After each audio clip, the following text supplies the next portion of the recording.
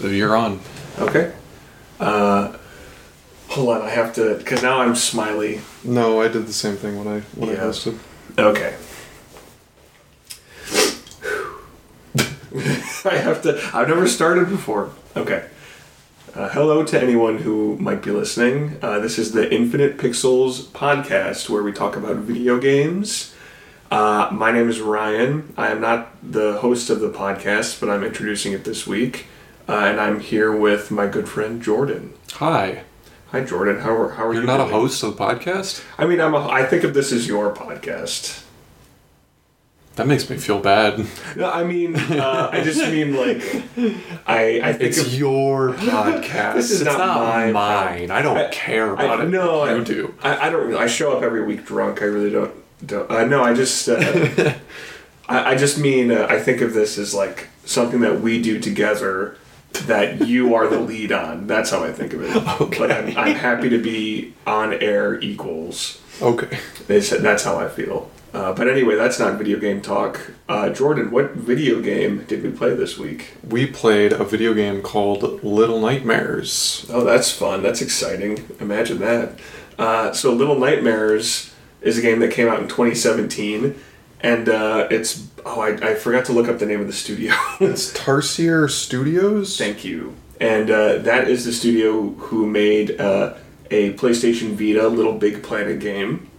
And I think that's a really interesting comparison because the controls of this game are very similar to Little Big Planet. But I'm curious, Jordan, if you looked it up, then feel free to share. But if you haven't looked it up, what genre of gameplay or what genre of game would you say this game falls into? This game is I would say it's a 2D platformer. Okay. Or 2D exploration game. Okay. And also, real quick, I feel like an asshole, but this studio was like a support studio on Little Big Planet stuff. Oh yeah, and like the broader Little Big Planet games. Yeah, I feel like an asshole for being like, actually, Ryan. No, we want to put correct information out there. No, they're like a support. They were like a support studio when they had created this game, and I think they did a couple other like originals that are not really of note. They really got on the map with Little Nightmares. Yeah, totally. And now they're owned by Embracer Group, which is a conglomeration of like a bunch of different. I think they're like Embracer Group has ties to Tencent. I might be wrong. What is Embracer Group known for? They own like a bunch of studios. Oh, okay. They just own a bunch of studios. Gotcha. Yeah. And then, in addition to that, this game, Little Nightmares, was also published by Bandai Namco, at least in its original release. So. Embracer Group is basically what THQ Nordic was. Oh, that thing. Like okay. Nordic Games. Gotcha. I don't know if you know them. They're a company that went under. Like THQ went under, and then like a bunch of their properties went off for sale. I did know that. And then they like came back. I think they like took THQ like they ditched the They were called Nordic Games, and then they ditched that name for THQ Nordic, and now they're Embracer Group. So they've switched names like 3 times. Okay, but they're a larger conglomerate that publishes or that assists with game distribution. And now they are the owners of Tarsier Studio as of like 2000. I don't remember. This is why I have my phone. I think they're the owners of them after like 2019 or excuse me, like 2021. I think. Oh, so pretty recently. Yeah. Nice. So probably Little Nightmares was successful, and they opted to buy the studio and ended up working out. Yeah. Oh, interesting. So that's kind of the people involved with this game. I'm not familiar with any particular... none of the games of like programmers, designers, developers jumped out to me. I'm not sure if there was any person involved with the game that you recognized, but It's 2019, by the way. I was right. Oh, okay. that they were acquired by Embracer Group. And this came out in 2017, so fairly quickly afterward. Yeah, for sure. But Little Nightmares was a pretty good financially. I think it sold pretty well for an I think it made its money back. It did pretty good reviews wise, and they were actually able to do like a bunch of DLC, and make Little Nightmares 2, which came out last year, I believe. So this is a pretty good success story for them. But you had asked like what kind of genre this game is. Yeah. This game is, dare I say, a ripoff of a 360 game, well, PS3 game later, Limbo. in my mind, it's not actually like a ripoff, but it feels mainly inspired by Limbo. And I wouldn't say also like Inside, because I think Inside came out in like 2016, so this was probably in development like pretty close to when Inside was being made, but it seems pretty inspired by that kind of genre that Limbo kind of kicked off when it launched. Yeah, that I would say that it's an emerging subgenre that Limbo, Inside, and Little Nightmares are a part of. That is like child's perspective fantasy horror. Yeah. And I haven't played Limbo or Inside. I've seen footage of it. Which feels weird. I thought you had. No. I legitimately was like, you played Limbo, right? And I think, because we were discussing this over like text or whatever before we recorded, and I was like, you played this, right? And you're like, no. I was like, oh, I thought you had played Limbo already.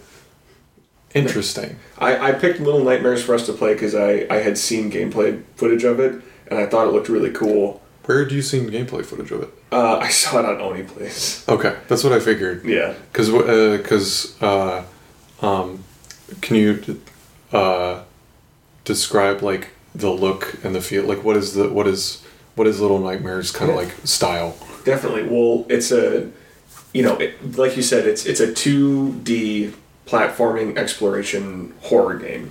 You could even say it's like 2.5D because you can move on an X and Y axis, but your character can also move up and down in a 3D space. Yeah. And as far as the look, like the visual style of the game, the graphics, it looks almost like an animated film. Like it's not it's not like when you talk about a game like Limbo. The visuals are very white, gray, black. They're very stylized. Yeah, they're monochrome. Yeah, they're monochrome. Thank you.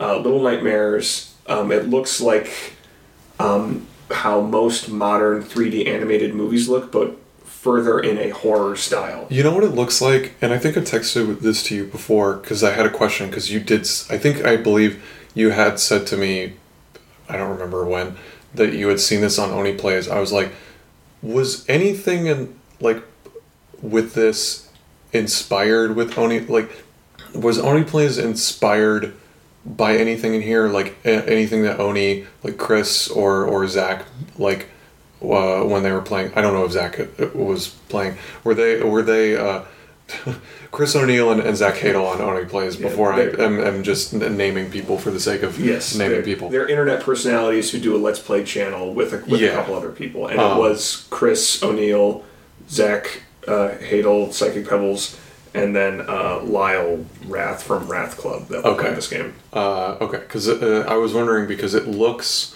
very much like their style with not Sleepy Cabin, with Smiling Friends that just released on Adult Swim last year. I wouldn't say Little Nightmares looks like Smiling Friends personally. I would say in some aspects, like definitely in the game, there's there's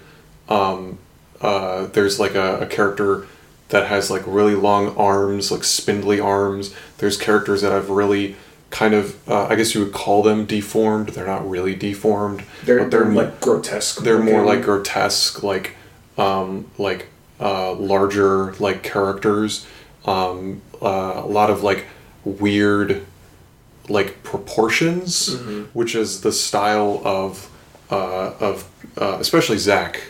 So I was wondering like, especially like the boss in Smiling Friends looks a lot like the long hands guy in this. Sure. I was like, the forehead is really big.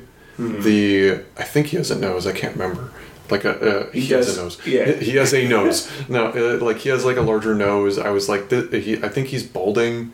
He looks very, very much like the boss in Smiling Friends. And I was like, this looks weirdly similar, and especially in a lot of the like cutaways that are done in Smiling Friends, or like the sort of mixed style of like 3D close-ups of characters. Yeah, the 3Ds in this game looks a lot like the 3D in Smiling Friends, or just in that style of like early 90s, like kind of weird, macabre, like just 3D art. That's what this looked like to me. Sure, I think that's actually hearing you talk about it. I think the comparison to Smiling Friends and Little Nightmares makes a little more sense, because the character design in Little Nightmares is meant to be, like you said, exaggerated proportions, sort of like grotesque or disfigured humans, and I think Smiling Friends has that as well. Characters with exaggerated proportions or grotesque or very stylized features. But Smiling Friends, for the most part, plays it for comedy, or plays it as sort of like a charm of the world. In Little Nightmares, the grotesque characters, the exaggerated proportions are meant to be more of a look scarier. They're not meant to look like, here's a sort of wrinkly, grotesque character in a comedy scene, which makes it funny. It's meant to, in Little Nightmares, it's meant to look more like, here's a grotesque character with, disturbing details about them, with a color palette that matches sort of a dreary tone in a spooky, stylistically lit environment. And I think actually the whole game is all about like presentation. It's about like presenting things to you. So I think maybe these character models that we see in Little Nightmares for the various sort of enemy monstrous looking characters presented in a different environment could look pretty funny, but here they're meant to be played for horror. So that's an interesting comparison. Yeah, I was just wondering, just because I know that like they're doing a comedy show, and I don't know if they were like, oh, this guy looks really funny, because I think that some of them look kind of stupid and funny. Yeah, they're charming. Like the characters in Little Nightmares, like the chefs that are on in the game later on, like they look doofy. Yeah, like there's a horror aspect to them, of like them going and chasing after you, but they look like weirdos. Yeah, I think Little Nightmares definitely, it's horror. I would describe it as a horror themed game, but I wouldn't say it's like a hard R. At least I don't think so. No, I mean we saw together Scary Stories to Tell in the Dark, and the horror in this is very much Scary Stories to Tell in the Dark, of like it's dreamlike in its kind of style, and it's also just like very like exaggerated, like in its way of like the like you're being like with the chefs, they throw you into like a pot of stew, which is not like inherently violent, but like that's for like a child with like the weirdish face that they have and body and structure, that's nightmarish, because you're like, oh my god, this weird looking character is throwing me in a pot of stew and killing me. I would say it's a simple presentation of horror. It's not and surreal and dreamlike too. The game is not trying to make you jump with a presentation of like intestines or someone getting their head cut off. This is not the opening of Outlast 2 where you step on a pile of dead babies. Oh my god, that's what happens in that game? Yeah, that is the opening like 5 minutes of Outlast 2. Oh my god. Yeah. No, Little Nightmares is like, if you have I would say if you have someone who's like a preteen or an early teen and they want to play a horror-themed game that's pretty straightforward gameplay-wise, and still like genuinely creepy? Tense and creepy, yeah. Little Nightmares is perfect for that. Yeah. And in fact, the starting of this game, so we mentioned it's kind of a platformer, puzzle solving. You could, I don't think I would describe it as this, but you could maybe describe it as a stealth type game. I read that the developers said that they didn't want to consider this a stealth game because stealth implies that one person has an advantage, and they were like especially the protagonist might have an advantage if they're using stealth. I think they just described it as a hide and seek game. Oh, that's definitely the dynamic of this. Yeah, yeah, definitely. And it's essentially hide and seek is a really good way to put it because every area is basically just your character against a large boss creature, a monster humanoid. It starts off with your character wakes up in a suitcase. Actually, it starts with a cutscene. You see a cutscene of a tall, slender-looking woman, just with a kind of a geisha mask on. Just turn around and look at the camera, and it's spooky. It's unsettling. It's dreamlike. It's nightmarish. And then the protagonist, who you play as, wakes up sleeping in a suitcase in like a back corner of just a large metal structure. Yeah, that's how it starts. You have no other context. It's a little girl. I think her name is like 6. Yes, I think it's 6. Yeah, it's 6. Okay, I don't know why she has that name. She just does. Well, we'll get into it, but I read a lot of like analysis of this game or like watched people talk about it, and one of the things that people theorize why that character is named 6 is because the 6th sin of the 7 deadly sins is gluttony. Okay. And it just plays into the themes of the game. And actually, this game before it came out was originally going to be called Hunger. Yeah. Mm-hmm. And it was they changed the name of it from Hunger because around this time when it came out in 2017, Hunger Games was trying to become a big thing. It did, to be fair. Hunger Games was a big thing. Yeah. And they just wanted to distance themselves from Hunger Games. Right. Probably for the best. I think Little Nightmares is a better name. Absolutely. I think Little Nightmares is way more just memorable and unique than Hunger. Yeah. But knowing that sort of is the context of this game, I think can affect the way you look at it. And at the start of the game, when you start controlling the character, it's not super tense right off the bat. You sort of just do some slow platforming, some slow puzzle solving, until you get to an area where you encounter your first boss enemy that you're going to be facing off for the next section of the game. And I love every boss enemy. There's essentially 3 of them, 3.5 you could say, 4. Yeah. But there's essentially 3 major enemies in this game. The way that this one's introduced, I think it's that this one you're in this like giant metal structure that you don't really know where it is or what it seems to be a ship. It seems to be a ship, but you're in this metal structure and you just see like this creature humanoid thing dragging a cage off like, in the background. In the background, and you're like, oh, what's that? I remember even writing down, I'm just like, I think this is a ship. So, well, it's swaying. That's another big thing about this game is the sound design. The sound's really good. Yeah, I was playing this with headphones, and I was like, okay, like I'll spoil this for everybody. I'm not a big fan of this game, but the sound is very good. Yeah, the sound is. I mean, with horror, I think that's such a big part of like a horror experience is the way you can add like little details and creepy things that unsettle people is with sound. And there's a car in the background. Speaking of which, someone's racing by outside. No, I love the presentation of this game. And when you encounter this first boss, seeing them presented in the background, it's a really good way to establish some tension of like, what the hell is that? It's a good way of doing it.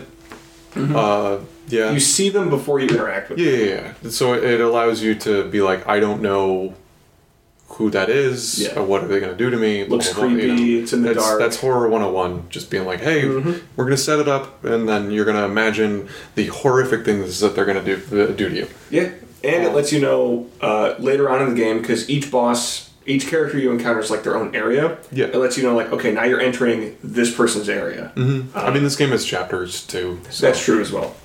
Yeah. But you encounter, the first boss you encounter is a not large, he's bigger than you because you're supposed to be a child character, so everything in the world is huge to you, I think, as like a surreal sort of interpretation of how the world feels when you're a kid, just like everything's bigger.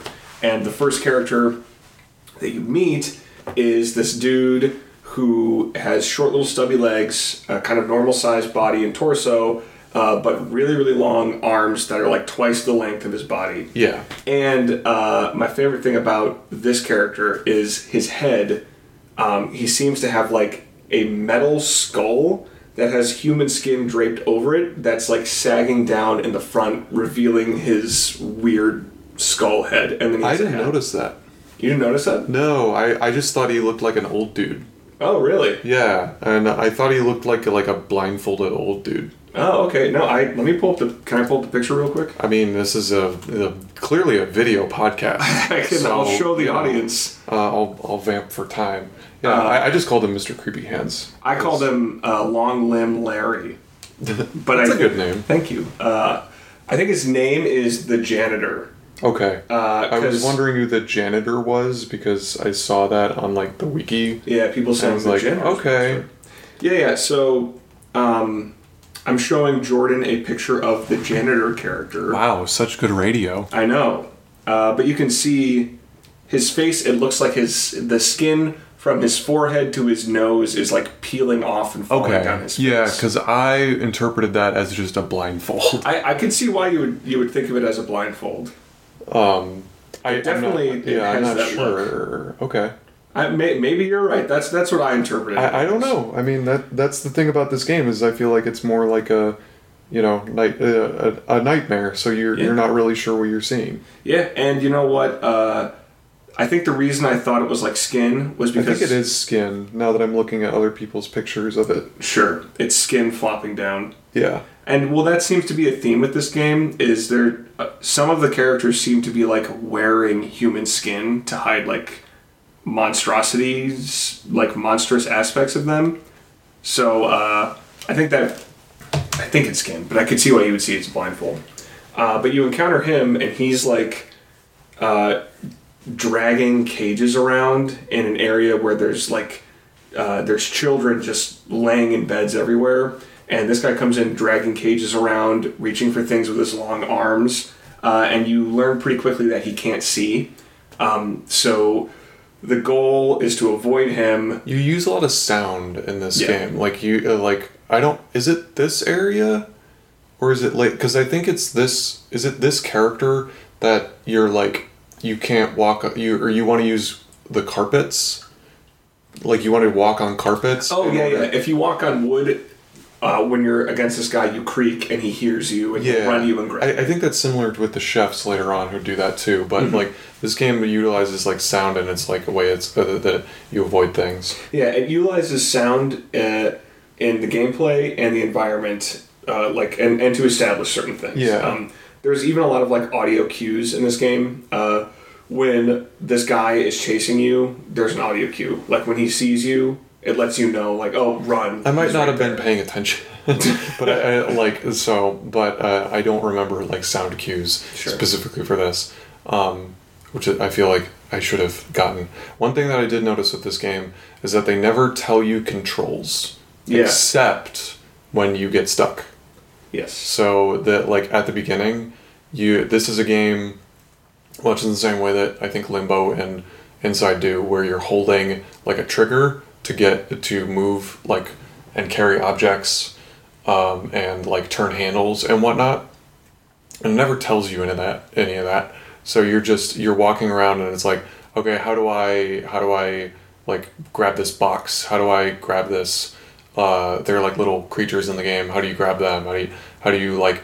I'm like, is there a way to? Can I get like a light? You have like a lighter that's just on you, and all of that you just have to like experiment with and figure it out yourself, which I liked and I didn't like at the beginning. I mean, it was fine because like the controls are not complicated, but I did feel like I'm like, oh, this is very art house. Like like other games, even like I think Limbo like tells you the controls. This game's pretty artsy, indie kind of. It's not, and even its length, it's not a long game. It's like 2 to 3 hours. There's an achievement for beating it in under an hour without dying. Oh, really? Yeah. Wow, holy shit. Yeah. So you can beat this game in under an hour.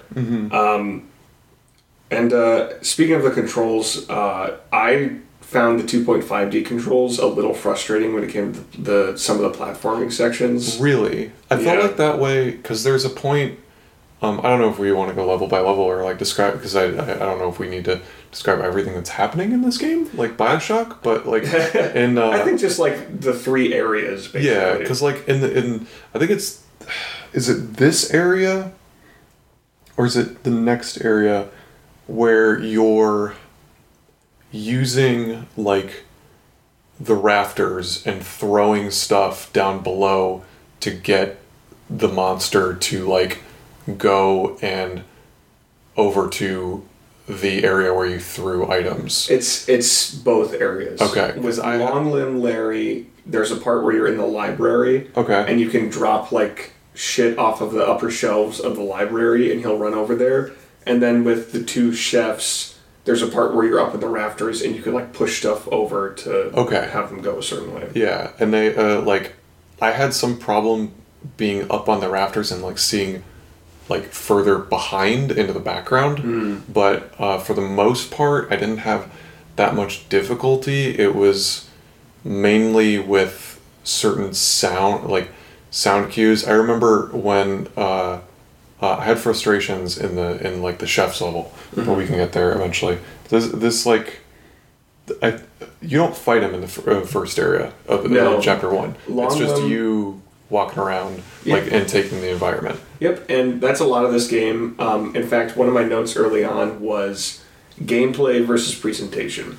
I think this game goes for more simple gameplay, and the trade-off is it leans hard into what is being presented to you. It wants to present images, present environments, present characters. In fact, like every room in the game is basically... Every area you go to is like a little diorama that you're basically walking around, puzzle solving, avoiding things, or like platforming in. So that... Fuck, I forgot what I was going to say. I'm sorry. It's okay. Like this first level does do a good job of like establishing a lot of stuff. There's for one thing, there's little like creatures in the game, which I also was like, are these like is Chris really into these Chris O'Neill and Zach Hadel? Because these guys are exactly their type of like creature. Like they're small, little spindly hand scurrying guys that look like they're just they're gnomes, but gnomes with a K. And they also they like move super fast and will make like a little sound when they skitter around. Yeah, kind of. They kind of like gurgle, almost like a frog. Right. Yeah. They actually look a lot like the character Glep from Smiling Friends. Yeah. So I could see why you'd make that. That's why I was like, and you go around. They're one of the collectibles in the game. You hug them, and I don't know why you hug them. You just do. To let you know that they're passive, they're not an enemy.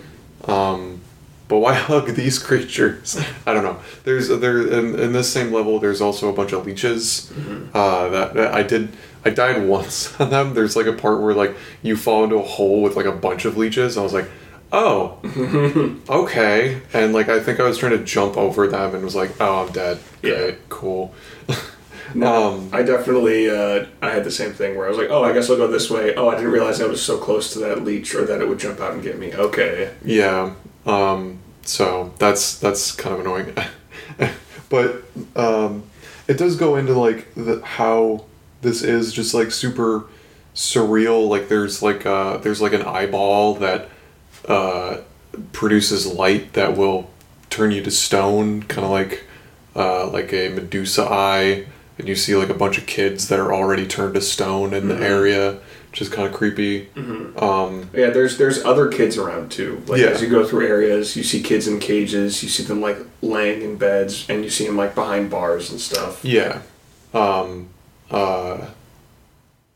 I just like I just remember the way this level ends, which is like the most you have to use a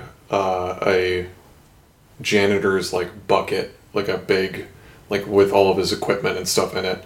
You have to use that to avoid an eye that is going to freeze you. And I could not get past this because I couldn't tell what speed they wanted me to move at. Because is it the ship is, or the like, I don't know, you're not in a ship, but it's like moving side to side. It's on the ocean, so it's kind of like swaying the way something in the ocean would sway. And the janitorial bucket is moving back and forth as you're trying to use it as cover to avoid the eye.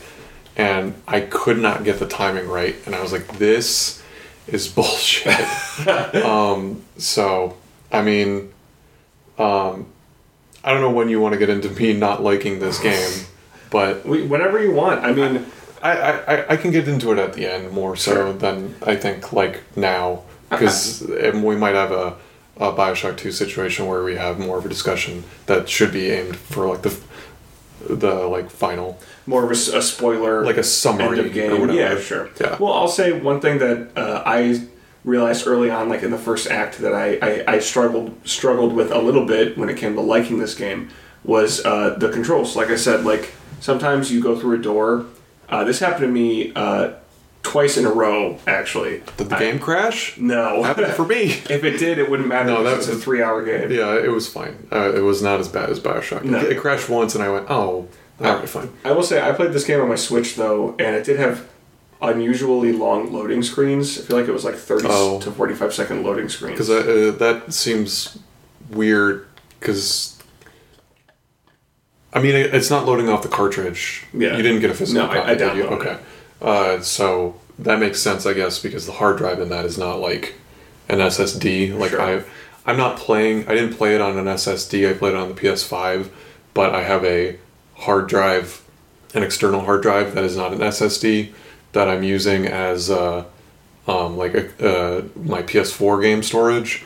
And this is the PS4 version. I don't know if there's a PS5 update for it, but I didn't play it on, like, I didn't play it on something that would make it load super fast, but it still loaded fairly fast for me. Yeah, I mean, mine was fine. It was still a little bit slower than normal, but when I would die and cause a loading screen when I would go from one room to another, where if I was going from a room to a thin corridor that had ledges that I could fall off of, I'm pushing on the joystick exactly to the right to go through the corridor, to go through the door into the next room. But then when I get to the next room, because I'm pushing the joystick to the right and the perspective has changed slightly, the character would start walking close to the edge before I realized what was going on, and I would fall and die. I had a couple of instances like that in the game, and I had one instance later on in the final level where I think you have to like jump up on top of a door. So you're jumping up to a handle because it's a really large door, right? And then you open the door, and then like immediately the door opened, I let go of like the grip button, and I fell off a cliff because there's like an edge right there, and I'm like, I don't think that they designed that on purpose to kill you. I think they meant to be like, okay, and you hang onto the door ledge or on the door handle, and then the door like slowly opens. But I guess like I was like, I need to keep I wasn't scared by this game, so I was like, okay, go, and then the momentum just carried me off the cliff, and I was like, oh, oops. Yeah, there's a couple parts where you have to like just assume that you're going, okay, I'm going to the next area, cool, and it doesn't always work out perfectly. It's just because it is dioramas, so you're not getting like the full picture of what's in the next room, right. So you might just get screwed. Yeah, and that's I guess the problem when you have a game that favors presentation. If the player goes off the path of what is designed to be presented to them, it kind of breaks a little bit of the like, I hate to use this term again, but the immersion.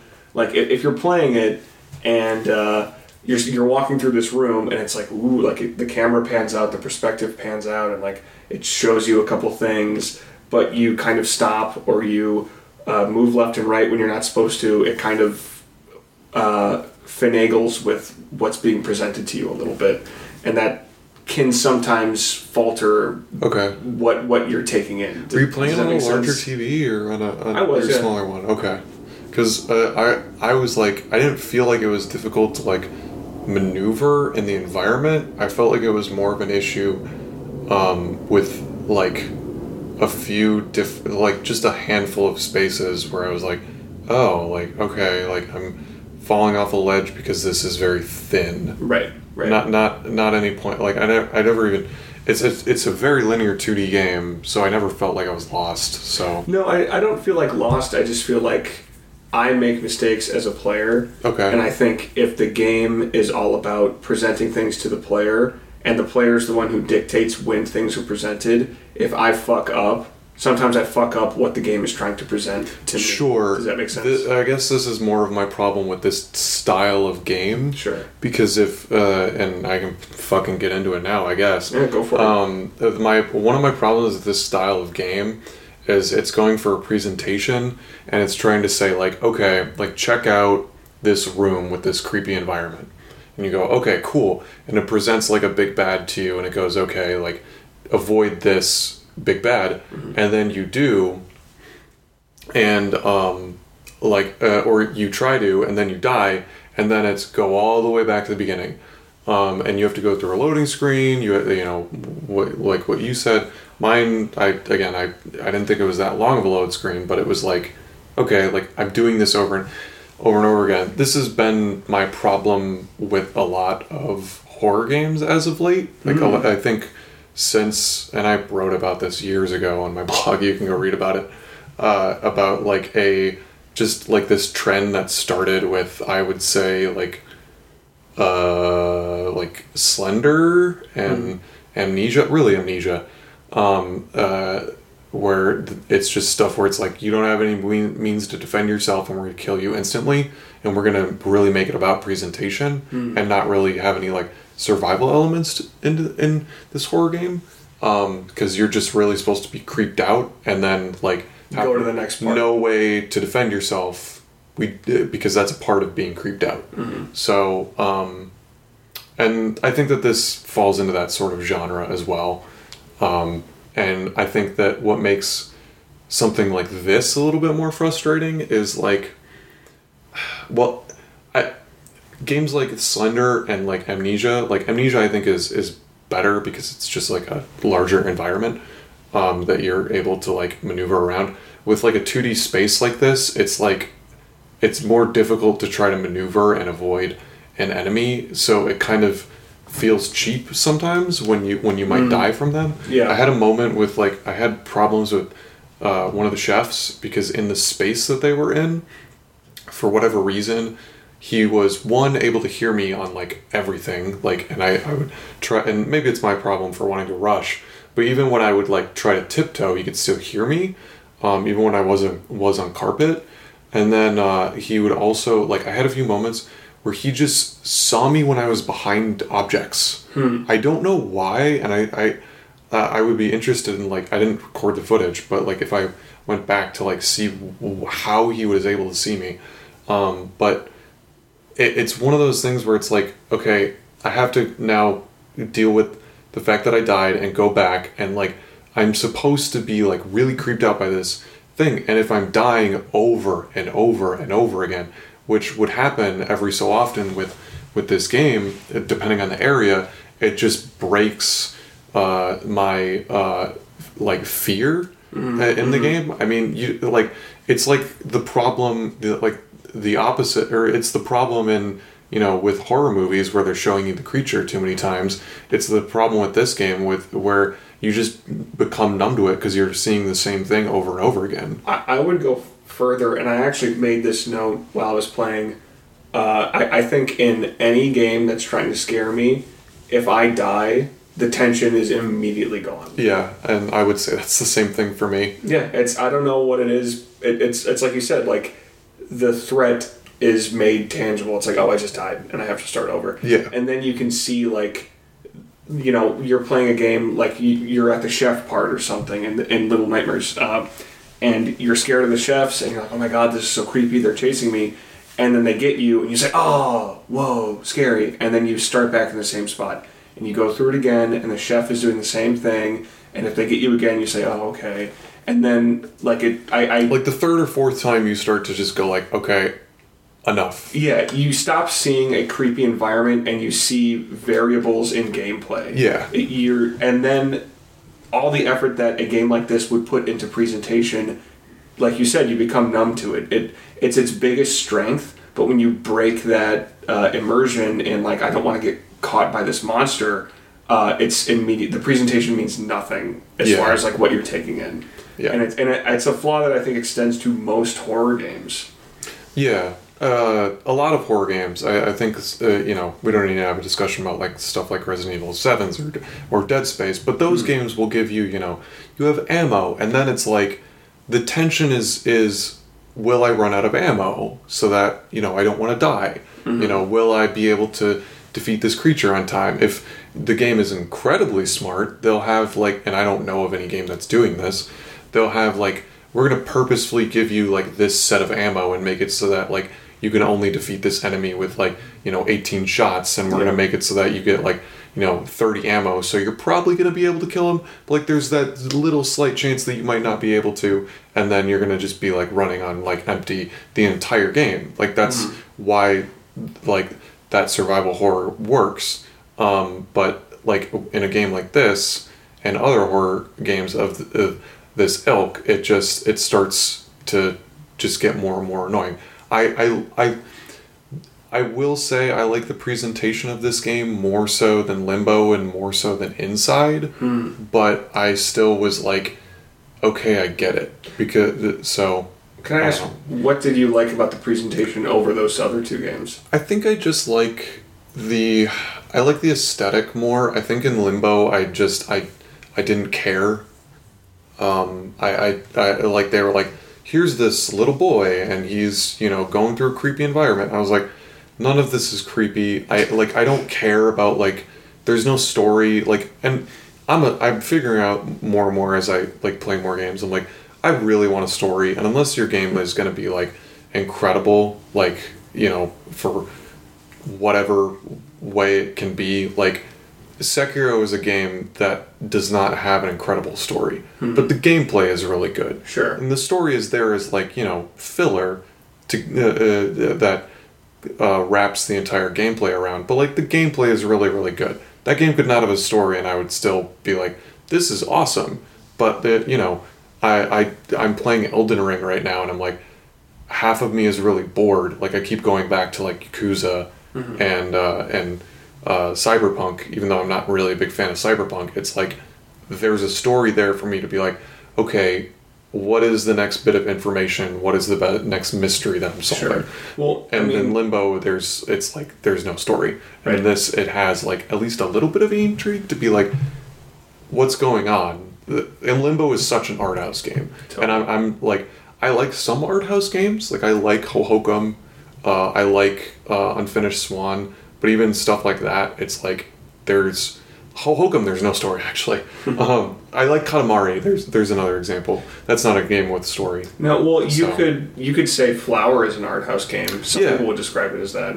And we played Flower on this podcast, and there's not really a story there. Like there's not like a written plot that you're like following. It's more so just like themes being carried out and ups and downs in what's being presented to you in different variety of things. Yeah. On the flip side of that coin, as far as like story versus gameplay, Gone Home is pretty much all story with very minimal gameplay.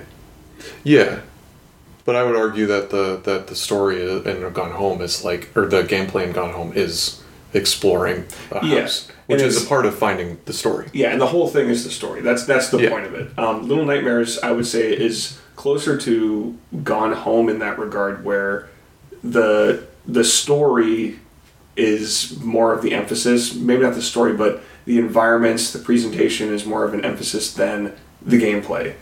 I think the gameplay is sort of there as just a way to get you from room to room. I even made a note that I think a lot of times, especially in the earlier parts of the game, the ledge grabbing mechanic feels like filler. You get to a door and there's a lever there. You have to jump up, grab it, pull it down, and then the door opens. And that goes beyond just teaching you that mechanic. There are parts where you just do that. And I just feel, what's the point of me taking an extra 10 seconds to open this door when there's no, you know what I mean? There's no threat, there's no... Well, I mean, I think that's more into the immersion of like, you're a little kid against like a big world. Sure, so it's part of the presentation. That's what I liked about some of that stuff. But at the end of the day, what I will say about this game and like Limbo and Inside is I'm just like, I was bored mostly. Like I beat this in 2 sessions, but like I felt the length of those 2 sessions, even though it was like 2 hours of each. I was just like, okay, like get on with it. What did you get from you said the story was kind of engaging, like... Yeah, I mean, I wanted to figure out what was happening, but at the same time, like, the gameplay is so boring to me that I'm like, half of me cares and half of me doesn't. I want to see the next creature, but I need, like, one room. Like, if this was, like, a dozen or, like, 20 rooms that were, like, go through these rooms, figure out these puzzles, and then go to the next one. It'd be interesting. But it's not really puzzles. You're not doing puzzles. Yeah. It's get the thing, bring it over here, and then move on. Yeah, which is a lot of my problems with a lot of these types of games. At the very least, in something like, I put Amnesia in the same bucket as this. It's a 3D game instead of this. It's still avoid monsters in an environment. In the very least with Amnesia, they have a couple puzzles, not really, but it's still like the same thing of find this item and then move on. Put it here and then activate it and then move on. There's like 2 or 3 other puzzles besides that are like more like point and click style, more in the wake of like Monkey Island or something. Sure. But in Little Nightmares, there's nothing like that. I mean, the mechanic in Little Nightmares, and I haven't played Amnesia, but there are these kinds of horror games, the mechanic is not attack like it is in other video games, it's escape. Yeah. And that doesn't always make for fun gameplay. Yeah.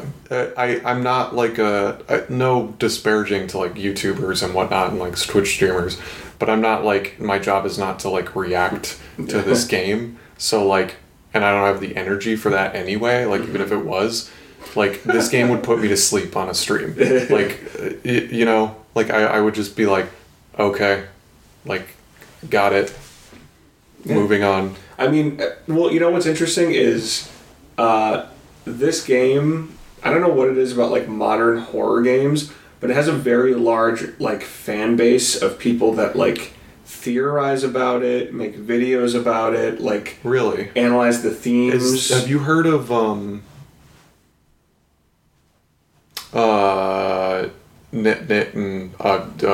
Hello Neighbor? Yeah. It feels a lot like Hello Neighbor, where it's like it just got like a weird attachment from like preteens.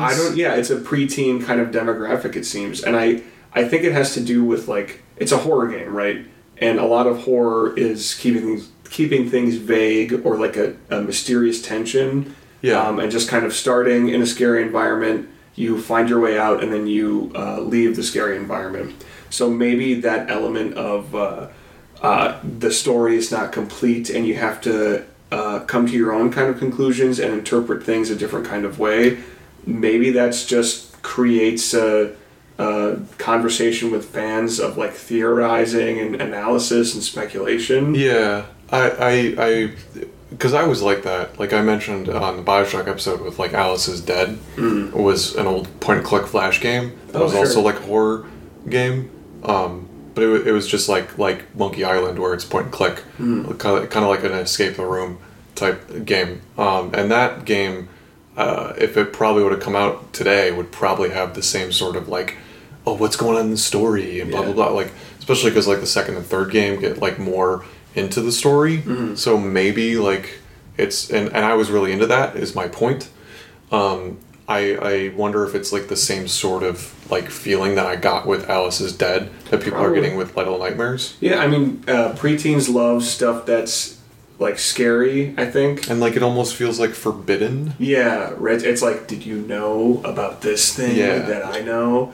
It's like the same appeal as like a rated R movie, except it's probably it's accessible. Yeah, it's easier to digest. It's accessible. Yeah. And then like just coupled with the inherent like mystery and abstractness of games like Little Nightmares, it just leaves so many things open. It's kind of like I would compare it when I was a teenager. I used to look up like Bigfoot videos and like Loch Ness Monster stuff. Yeah. And I'd be like, whoa, in 2002, there was a sighting of Bigfoot, and it had all these details about it. And there's like a couple details that are really creepy, and it's fun to like kind of creep yourself out with them a little bit. Mm-hmm. So I think it's a similar kind of cut from the same cloth I get the mentality. same kind of thing nowadays with like SCPs, but it's like SCPs are like more adult-ish. Mm-hmm. So like because I don't want to like be like, oh, they're mature, but it's like a more of like a buttoned up like horror of the Control is an SCP game, basically. Yeah. And the part of the humor of that game and SCPs in general is like, look at this mundane thing that turns out to be creepy as fuck. Yeah, right. So this is like that's more of what I like, and this was more like weird, nightmarish. Like I love Scary Stories to Tell in the Dark. I loved that movies, and I loved that as a kid. I don't really get vibes from get vibes of that franchise from this, but I still am like, okay, like when I finished that, I was like, I don't need like more explanations. Sure. Whereas like Scary Stories to Tell in the Dark, I'm like not necessarily with the sequel, but like with those stories just being individual stories, like because they're so short, I'm like, there's a lot of implications in them. And with this, there's not as many, so I wasn't like, ooh, like theorizing. Sure. I think the story of Little Nightmares feels like by the time you get to the end of the game, it's like, okay, that was the story. You know, anything that's left vague, it's not like, well, I wonder what was going on with that or what. It feels pretty understandable. And that was actually something I really liked about what this game was offering in terms of like the presentation of the themes and the story and stuff is you're in this structure. I don't know if it's like a prison. I thought it was a ship, but it seems like it's it looks like it's like an island typey thing when you get to the end. Like a big metal kind of island. And you're this kid, and essentially what you do is you start from the bottom and you go to the top. Of this, you go like physically to the top, and you go like through the power structure, so to speak, of this environment. And I like. What'd you think of Chapter 2, Ryan? Chapter 2 was the two chefs. No, it was not. It was still Mr. Creepy. Oh, you're right. It was Long Limb Larry. Mm-hmm. But he like you see him like walking around and like doing work, Long Limb Larry, when you're like playing this level. Like there's one part where he has his back to the camera, essentially to the player, and you have to sneak by him, and he's like at a workbench. He's picking up what looks like bodies and wrapping them in like wrap. He's wrapping up bodies. He's like mummifying things, and it's just creepy to be like. I think the creep factor comes in with what is he doing? Yeah. Why is he intentionally there doing his job to wrap up what looks like children's bodies? So I think that's sort of like the scary stories to tell in the dark angle to it, of like, who is this guy? What is he doing? Why is he doing it? Where am I? And I think when you watch someone doing something like with intent, it sort of starts a conversation in yourself of questioning what's going on with that intent. And that happens with each area of this game. You start with Long Limb Larry. You see him dragging kids around in cages, wrapping up bodies, moving things around. And then you go from him... There's all these shoes everywhere. Yeah, what did you think? There's a part where, in the Long Limb Larry section...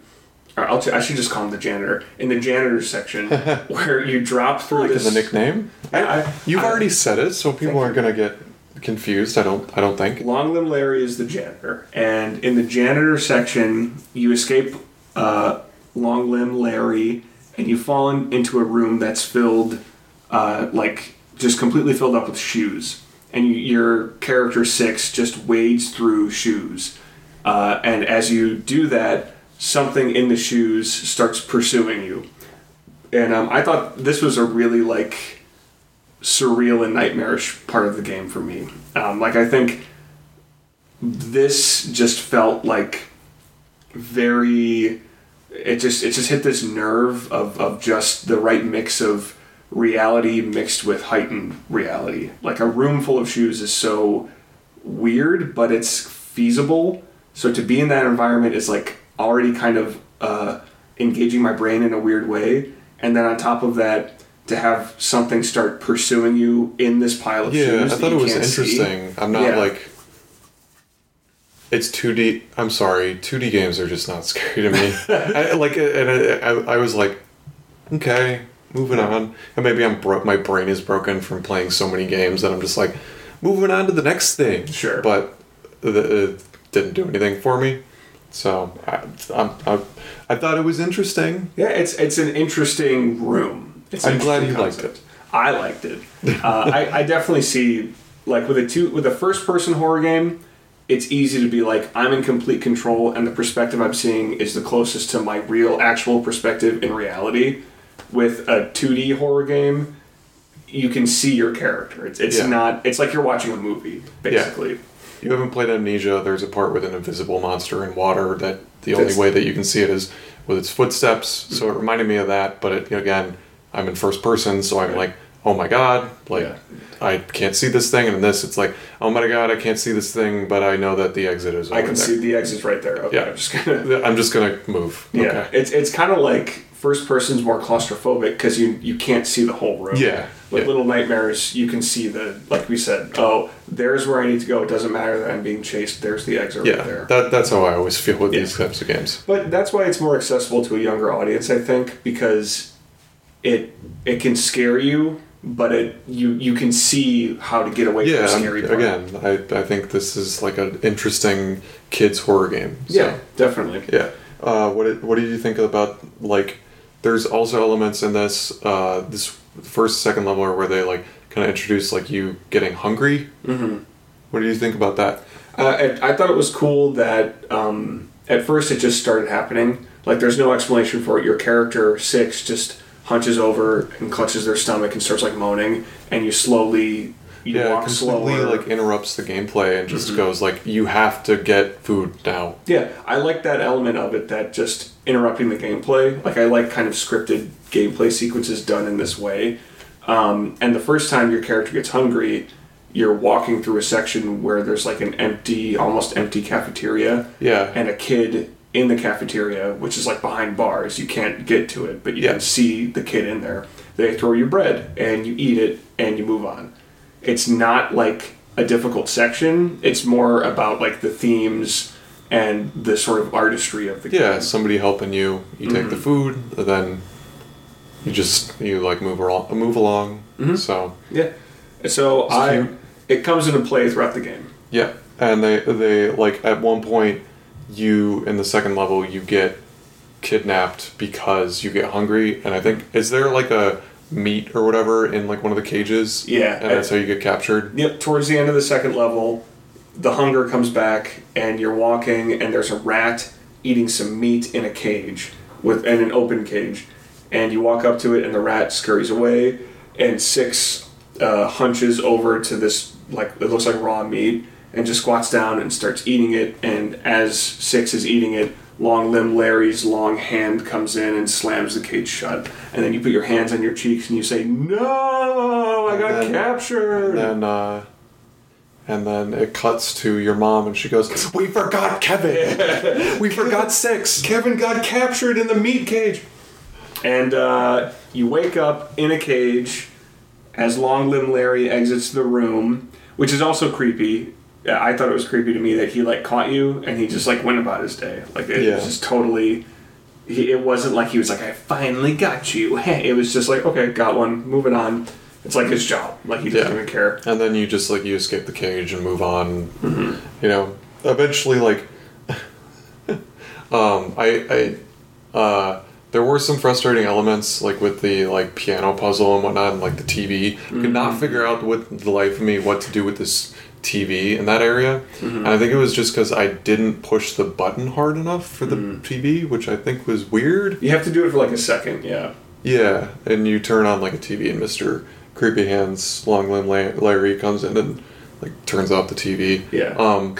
Again, like cool presentation. Yeah, no, the dynamic is he can't see, he can hear, so you have to lure Long Limb Larry to one area by turning on the TV, and I like that.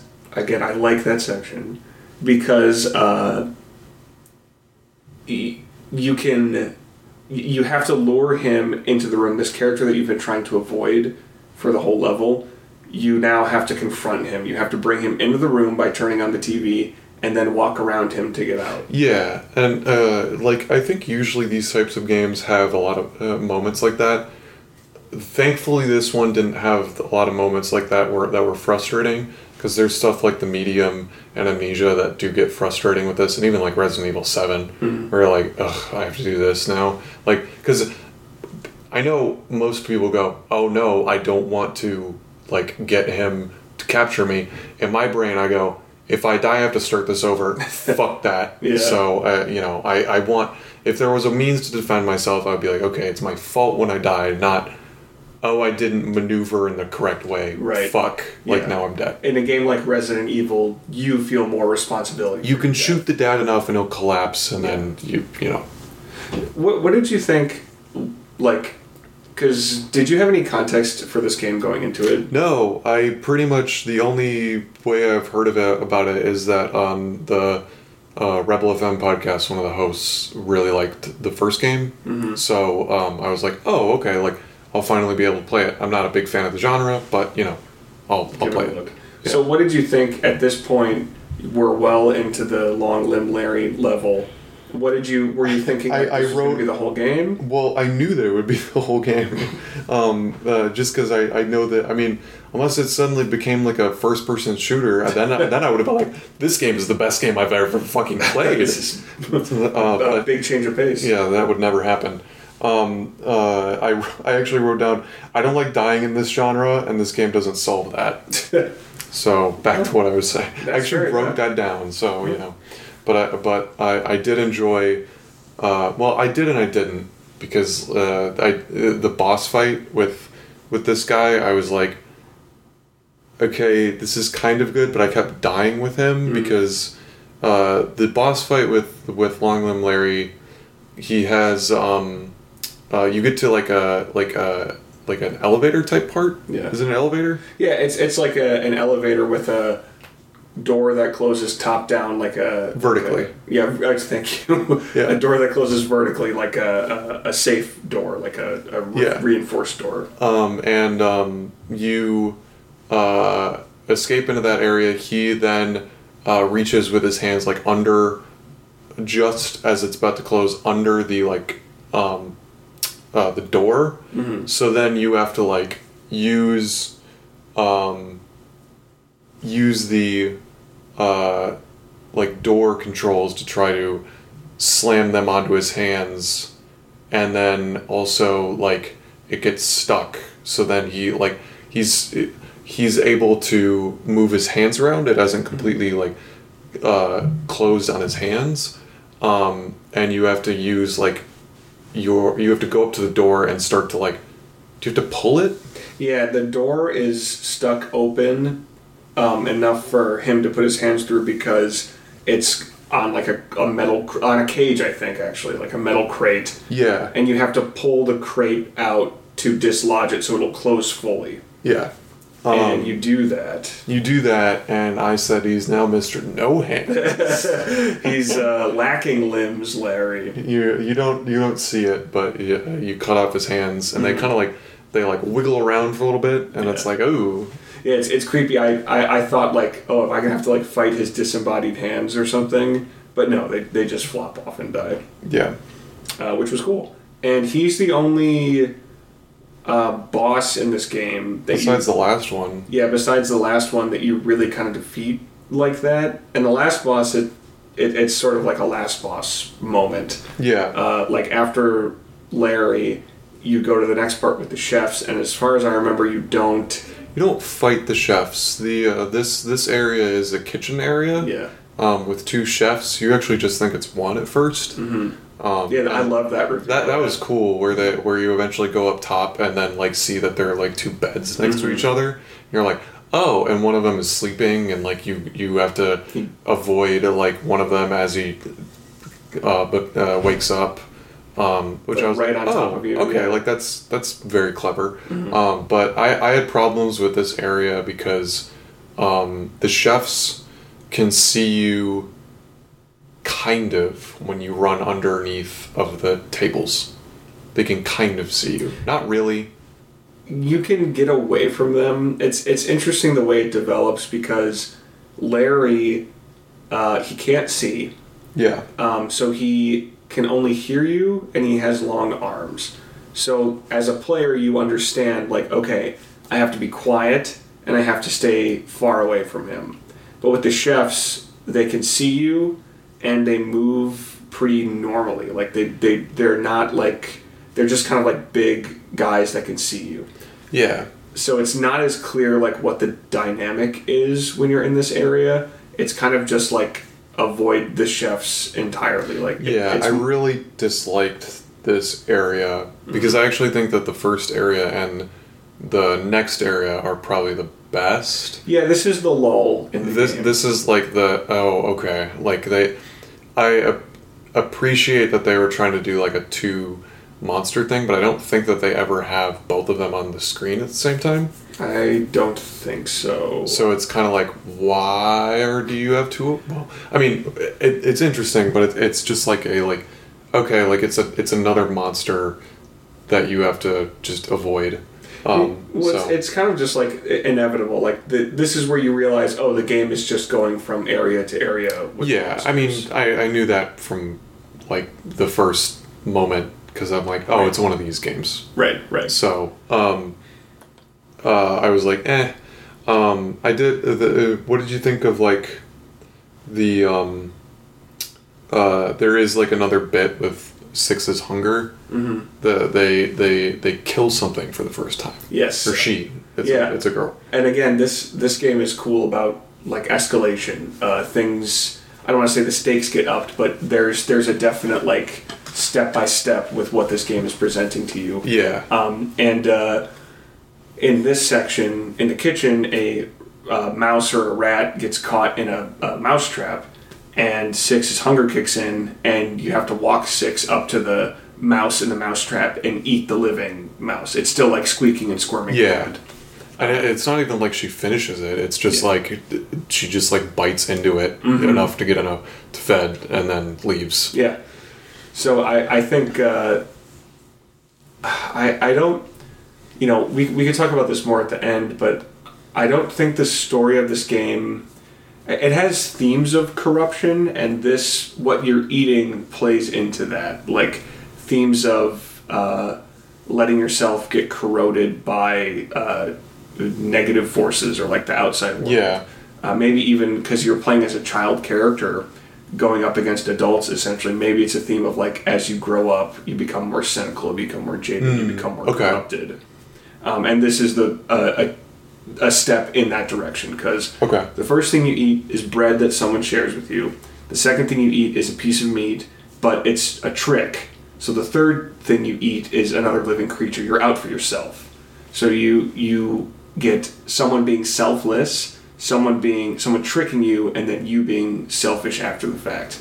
So, and then the other thing that you eat later, which we'll get to, is like an over the line moment for that. Yeah.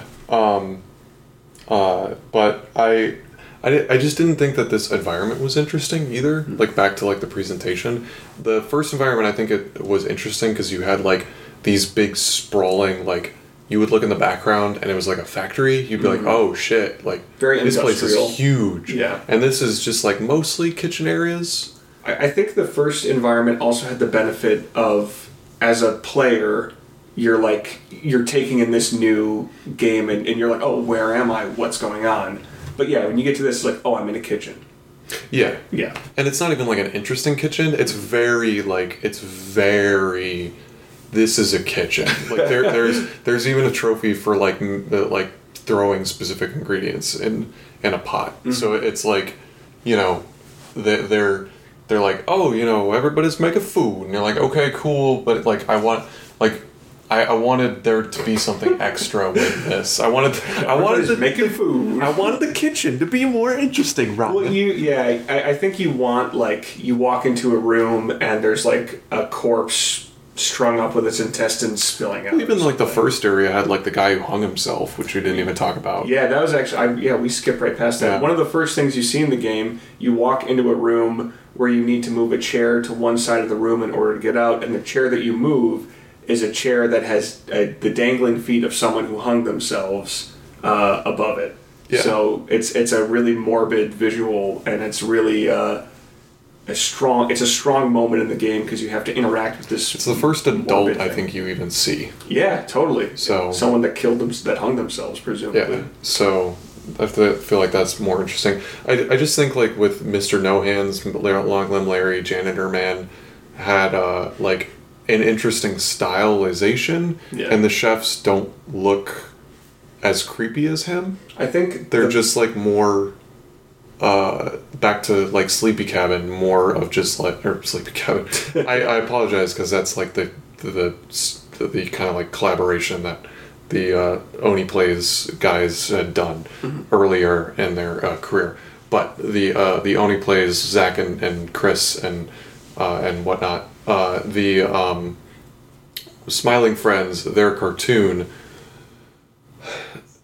it looks a lot like the characters, like, in their deformed. The chefs look like the characters that they've created in the way that they're like deformed and kind of lopsided and weird looking. Yeah, so kind of like a deformed characterization. Yeah. Or a caricature, I mean. Yeah. No, I would agree. Like, the chef's design is not it's the least interesting design in the game. And what they do to you is not as, like,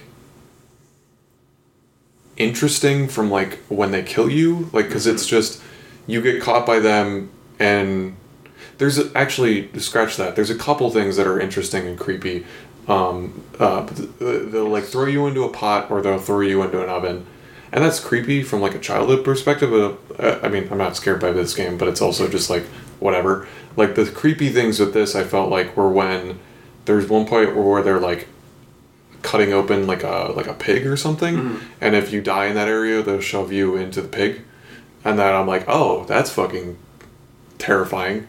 But it's not as creepy as the hands guy, because that guy will just, like, grab you and it'll fade to black. Yeah. And that, like, has a lot of creepiness in the implication because you don't know what he's going to do. This, it's like, well, we know that they're gonna prepare you to be eaten. It's kitchen horror. Yeah. So they're going to chop me up. They're going to boil me alive. But like a pig corpse is inherently creepy, especially when you were a child, because you're like, shit, like this is dead meat, like rotting flies, flesh, blah blah blah. Scary. And even like the idea that you're used as a garnish, like you're just this small thing, and then in this whole area too, you're getting put in the oven, you're getting put in the pot. It's scary that when you're a kid, you're small enough to fit in dangerous places. Yeah. The other thing I like about this area with the chefs is, there's two things that I think make it extra creepy. Not extra creepy, but I think there's two big elements of creepiness that they're trying to get across here. The first one is the idea of it a dream or a nightmare. I think you dip between outlandish, outside of reality, and reality, and that can be really creepy. And I think in the first area with Larry the janitor, it's sort of its own thing. It's like this. At least when I was playing it, I was like, I'm not sure what exactly the function of this whole area is, but it's unsettling. It involves keeping children in cages and like a weird abandoned playroom, and it's like creepy. And it was nightmarish. It was surreal. But then when you get to this part, it's a kitchen.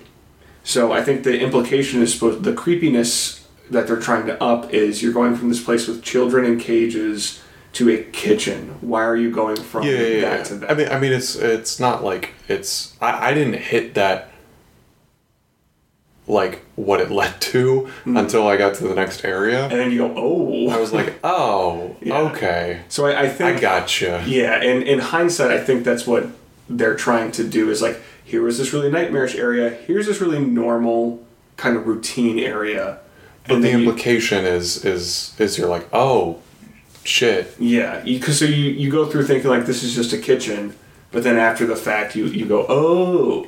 The other thing that I think maybe the most creepy part of this area and the most creepy thing about the chefs in general was, I don't know if you noticed this, but when you walk by the chefs, if you watch them, there's certain parts where they like lift up their skin and like itch underneath their face.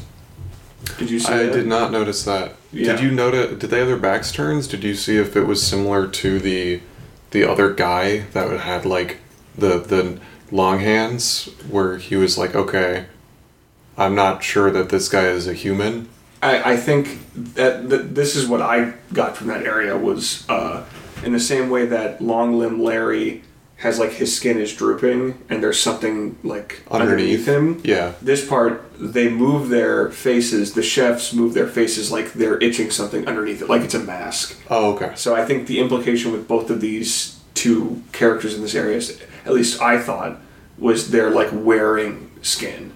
They have like... Yeah, I didn't get that at all. That's what I got from it. I just didn't notice it. No, it's not... I'm not saying you're wrong. No, I was sitting there like looking at the chef too. Yeah. Watching. And I was more of along the lines of like, I just need to get through this. So. Well, I think it plays into the themes of the game too, because if it's a game about like corruption or growing up or like dehumanization even, I think the implication is evil people or like people who do things like this.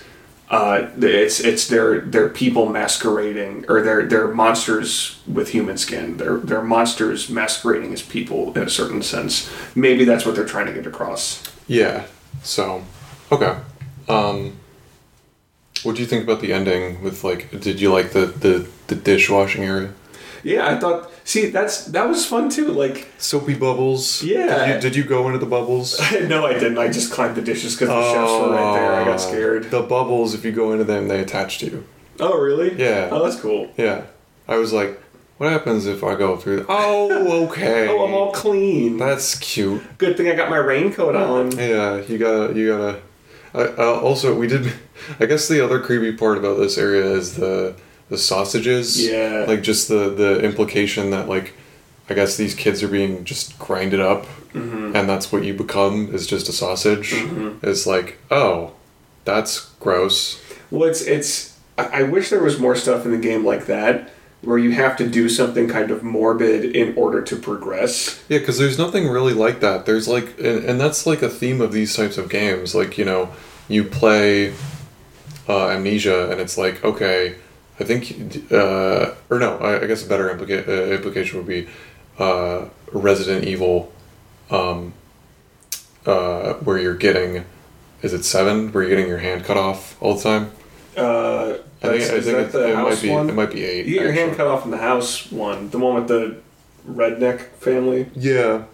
Yeah. I think it's 7. No, you get your hand cut off. Your girlfriend cuts your hand off. Yeah. You walk around with your stump hand. It's like that, where you're like, oh my god, and you have to, or like Dead Space 2 with the needle where you have to jam it into your eye. Yeah. Like that's what this is, the horror genre, and you don't really have to do that in this game. No, there's no like immediately apparent mutilation. I think this game's going for like the creepiness factor comes from the implications of things more so than what they're directly showing. The environment implications. Yeah. And the dreamlike quality of everything where you can't tell what's going on. Right.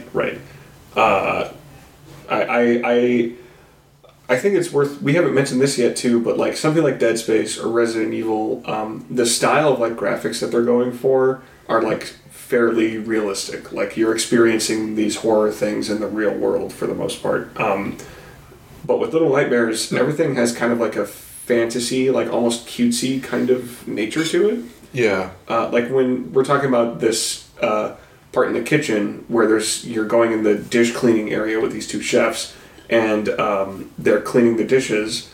There's a big stack of dishes in the middle, and you climb up of it to get away from the chefs. And that's a big stack of dishes, and it's like kind of lopsided. It's almost like kind of a cute, like fantasy visual, like something you'd see in Beauty and the Beast. Yeah, I would say it's more maybe like along the lines of like Spirited Away. Yeah, definitely. With like as the game goes on, but yeah, I got that vibe too. Yeah, it's maybe that's another reason why preteens and like a younger audience could grab onto this game is because there is that kind of like Tim Burton-y like charming horror aesthetic, like charming surrealist kind of horror imagery, where if you're just looking at it as an image of itself, it just kind of has this, like, the chefs aren't really like don't have that sort of like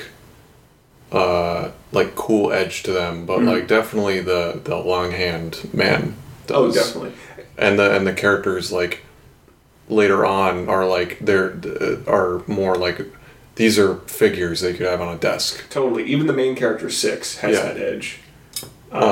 But is there anything else to say about the chef area? No, we can go on to the 4th level, because I thought that was the most interesting. I think I will say the moment that I thought was the funniest moment in the game is to exit the chef area, you jump on a meat hook, and it carries you away, and then the chefs start like throwing food at you. Yeah, I actually fucked that up a couple times, and then it was just like, me falling into the water. But the game the 3rd area opens on hooks, so it kind of like lines up.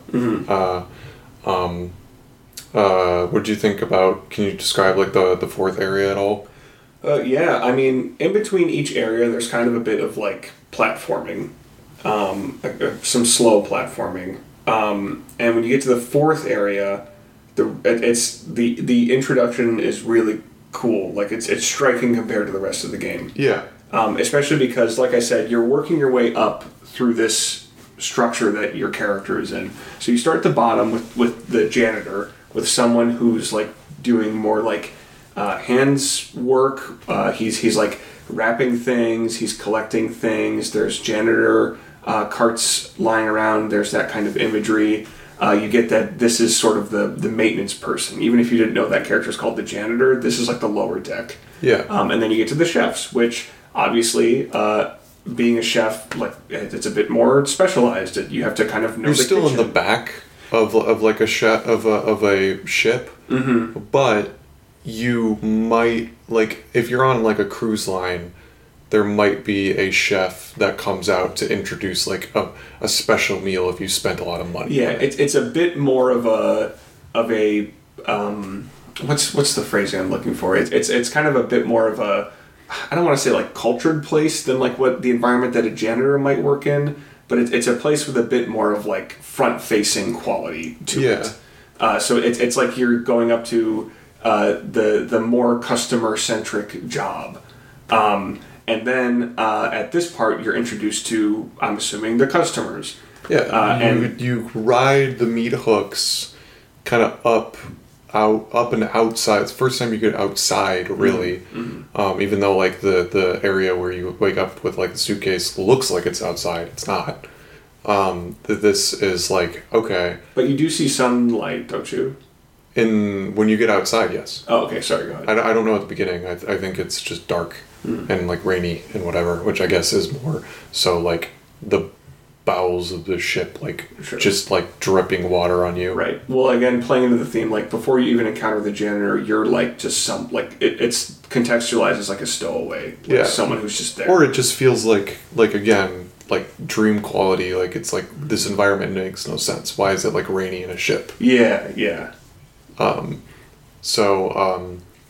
you're riding the meat hooks up, and what do you see, Ryan? You see people walking into this area, and you see like a thin plank from one structure to another, and walking on that thin plank is like these big blob-like humanoids. If you've ever seen Spirited Away, this is just the entire environment of this is just. Oh, this is inspired by Spirited Away. Yeah, definitely. The sequence in Spirited Away at the beginning where, what the heck is her name? Chihiro's parents turn into pigs. Yeah. Like and just glutton out. They look like that sequence. Yeah, it is grotesque, horrific gluttons stomping onto this ship in just like a cattle-like line, just coming in, and it's like interesting because you think like, oh, this is like a lot of people. Like up until now, the ship that they're coming from or structure or whatever looks like. It's endless, like the amount of people that are coming in. Yeah, yeah, and it's especially striking because you see like a different kind of lighting. It looks like sunlight, like a yellow lighting to it. So you're in this like upper part of the ship now, and not only does it look like an endless amount of people, which is interesting, but up until this point you've been interacting with 1 to 2 characters at a time. So all of a sudden, it's like, oh, there's a shit ton of whatever this is going on, and it's when do you get a good look at the big fat blobs waddling onto the ship? I mean, you get them like pretty early on because you start seeing them from like the back, and then you start seeing them from the front. Yeah. Because throughout this environment, you just keep going, and then eventually, like you get the people that are coming out of the ship start to go after you. Mm-hmm. They'll be eating a bunch of food, and then they'll see you and be like, "Oh, tasty morsel!" Yeah, they reach for you. And they reach for you. Well, what happens is I forget exactly how you get there. Well, actually, I don't know if you noticed. You probably noticed it, but you get to this part, and there's a line of these blob people walking in, and then you're climbing up next to them, and as you're climbing even farther back, you see the figure of the woman from the opening cutscene standing at like a balcony watching these people herded in. And then, like you're saying, when you see them face to face, I forget how you enter this area, but you end up basically on a table in front of these people as they're... Oh no, that's what it is. You walk in and you're on the floor, and these people are sitting at tables above you, and you can walk underneath the tables. And you can just hear, like, them just shoveling food in their face. It's just like this, like, inhalation of food. Mm-hmm. And you can see it happening. And they're just like they have these, like, distorted, rubbery caricature faces just shoving food in their mouth. And you walk through them. And then, like you said, they see you and they're, like, reaching for you, which is disturbing in the context of they're eating... And they see you, a child, and they're reaching for you. Their first instinct is just, oh, I'm going to reach for you. Yeah. And it's not like to help. It's not ignorance. It's just, oh, I want this. It's just pure gluttony. It's just like consumption. These are just creatures that consume nonstop. Yeah. And I think it's like it's also disturbing that when you walk by them, if you get away from them, they just go right back to eating. Like they don't even care that they just all they think is consume. Yeah.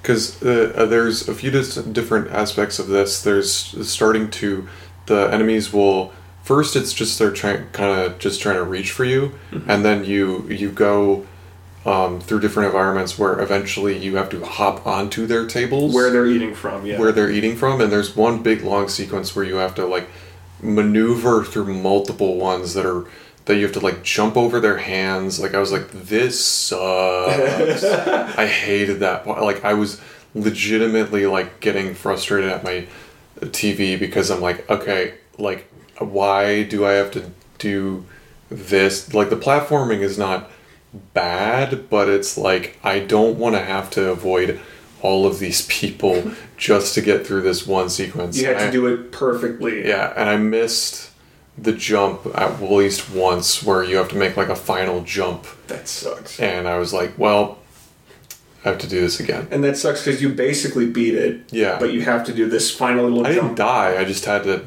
go across the table again. Mm-hmm. Well, what did you think, like, did you expect, what were you thinking when you reached this area? Because I think if you don't know, like, that this part is coming going into the game, I think it's, like, it's more intriguing, like, especially I was like, oh, area. this is interesting, but I was not like, oh, like, this is, like, incredibly cool. I was just like, oh, all right. And then, like, again, I think my opinions were colored by just dying over and over again to certain aspects of this environment. I thought, like, the presentation was interesting because the characters look interesting. I think the implication of, like, this kind of, like, ship, it almost, like, I got, like, hell vibes. Sure. Like, you go to this place when you die and you just like shovel food into your life or into your mouth for the rest of your life.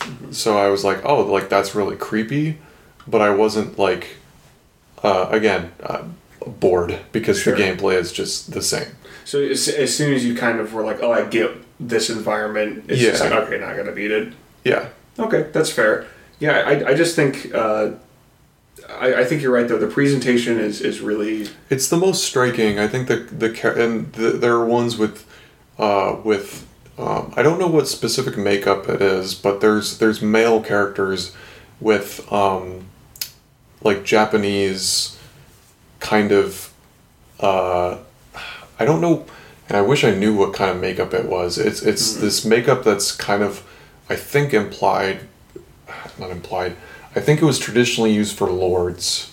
like higher up. Yeah, and there's a few of them that have that on. Well, there's like a sleeping one as you go later on. Yeah, I mean the impression, these people are also wearing like kind of businessy attire. Yeah. The impression I get is like they are essentially customers at whatever this is. They're choosing to be here. They're paying to be here.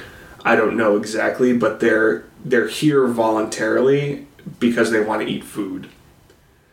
Or because they just want to eat.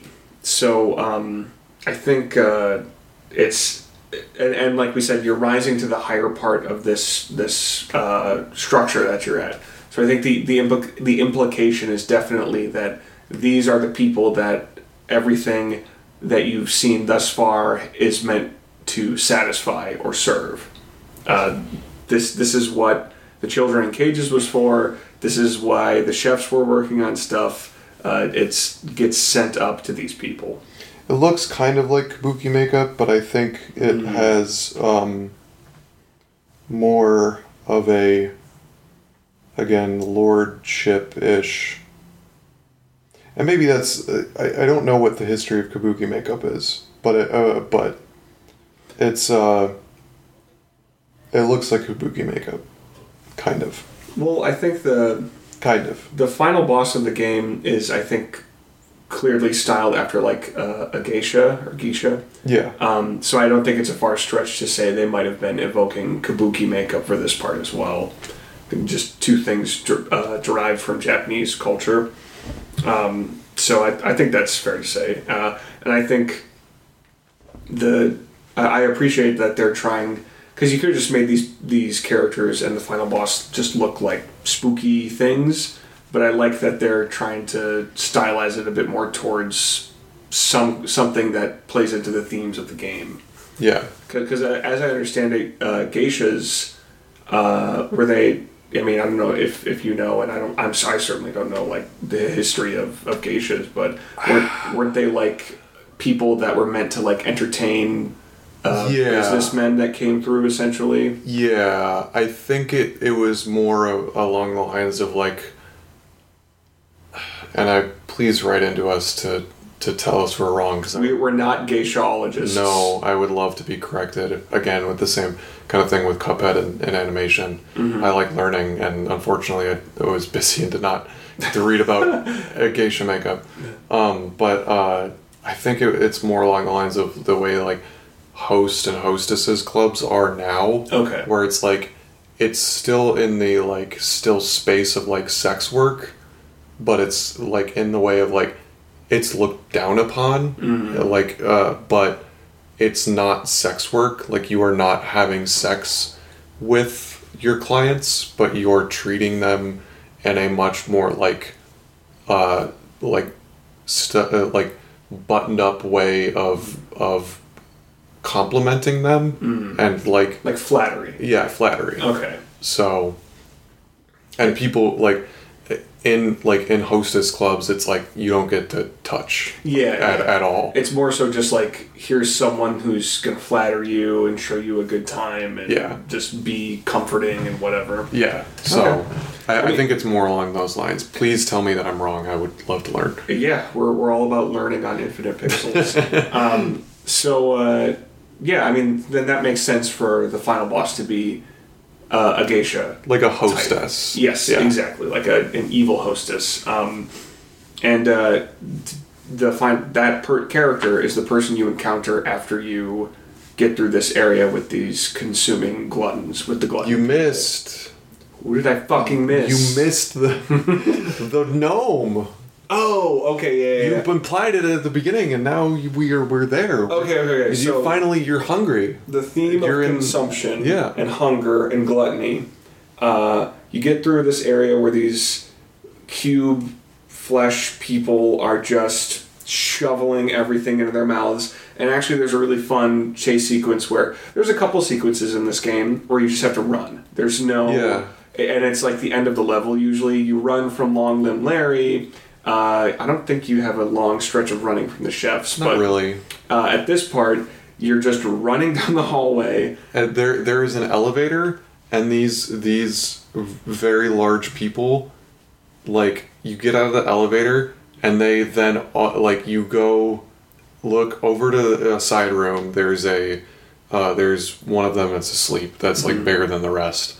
And then you're like, okay, like, I'm gonna go and continue, and then as you're getting out, like, the elevator will, like, it opens up, and it's just piles of people, like, literally like a wave of them. Yeah, and they see you, and they're just like, and they start, like, reaching for you. Yeah, and rolling on top of each other. Like, it is literally a wave of people who trying to eat you, who then go after you, and it's actually like a fun escape sequence. I had fun at this part where they are going and trying to eat you, where I was like, oh, okay, like, this is finally, like, it's not as passive as the other sequences. This is like an active sequence where then you have to escape from them.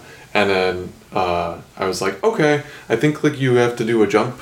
Yeah, you jump on a little, like, lamp, and then it kind of tips, and then you fall into the next area. Yeah. And I think that's the last you see of the gluttons. Yeah. Well, up until the very end.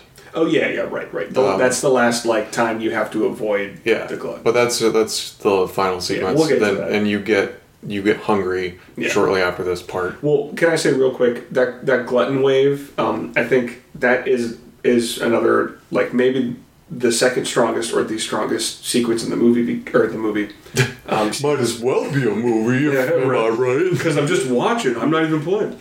But in the game, because it's the good mix of, you feel helpless, it's artistic visuals, it's surreal, it's nightmarish, and it's engaging. Like you said, Yeah. it's fun. So getting through that's a good little tidbit of the game.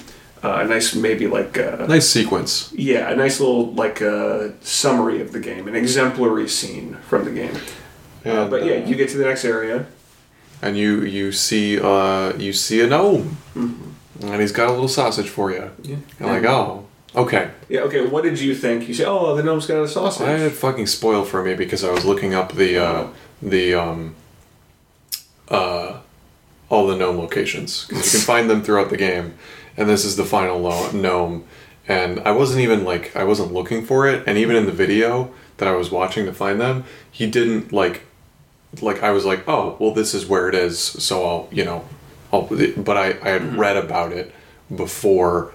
When at first I was trying to read about all the locations, and I'm like, I'll look for a video, and like somebody in the middle of it was like, blah blah blah blah blah blah blah blah blah, this happens, and to a gnome, and I was like, oh fuck, thanks. That's the quote unquote like twist in the game. I get maybe the ending is a bit of a twist too, but knowing this, you kind of could see the gnomes are your only friends. You hug them. They're the only thing in the game that's not a threat. Yeah. Basically, other than like the kids in cages, but you interact with them. Yeah, you hug them. It's kind of like a companion cube situation. Yeah. So let me look up talk about it, but let me look up the name of the trophy because for finding all of them. So I think that's like kind of goes into what they're about. But what happens when you get to the final gnome? Sure. So you get to this gnome. Your hunger pains are taking over again, and he's holding up a little sausage. You walk up to him, and you think that you're going to eat that sausage, but as you walk up to the gnome, Six pins the gnome down and starts eating the little gnome. Yeah. Which, up until this point, like we said, they're not a threat. You see them scurrying around. They're kind of cute. They have big hats, and you can hug them. So you eat them, and at least my reaction, I was like, "Oh no!" Yeah, I was I wish I wouldn't have had it spoiled because I was definitely like, "Oh." I didn't see that because that's disturbing and it kind of sucks. The whole game, the main character is contextualized as like just trying to survive, trying to escape. Yeah. People are trying to eat this main character. They're trying to keep her in a cage. So there's no reason to root against this character. Yeah. And then that happens, and then you say, "Oh, like that's over the line." Yeah. The trophy for finding all the gnomes is little lost things, and the way that they do all the trophies in this game, they don't say like what it is that you're doing. It's not find all the gnomes, find all the lamps, like blah blah blah blah blah.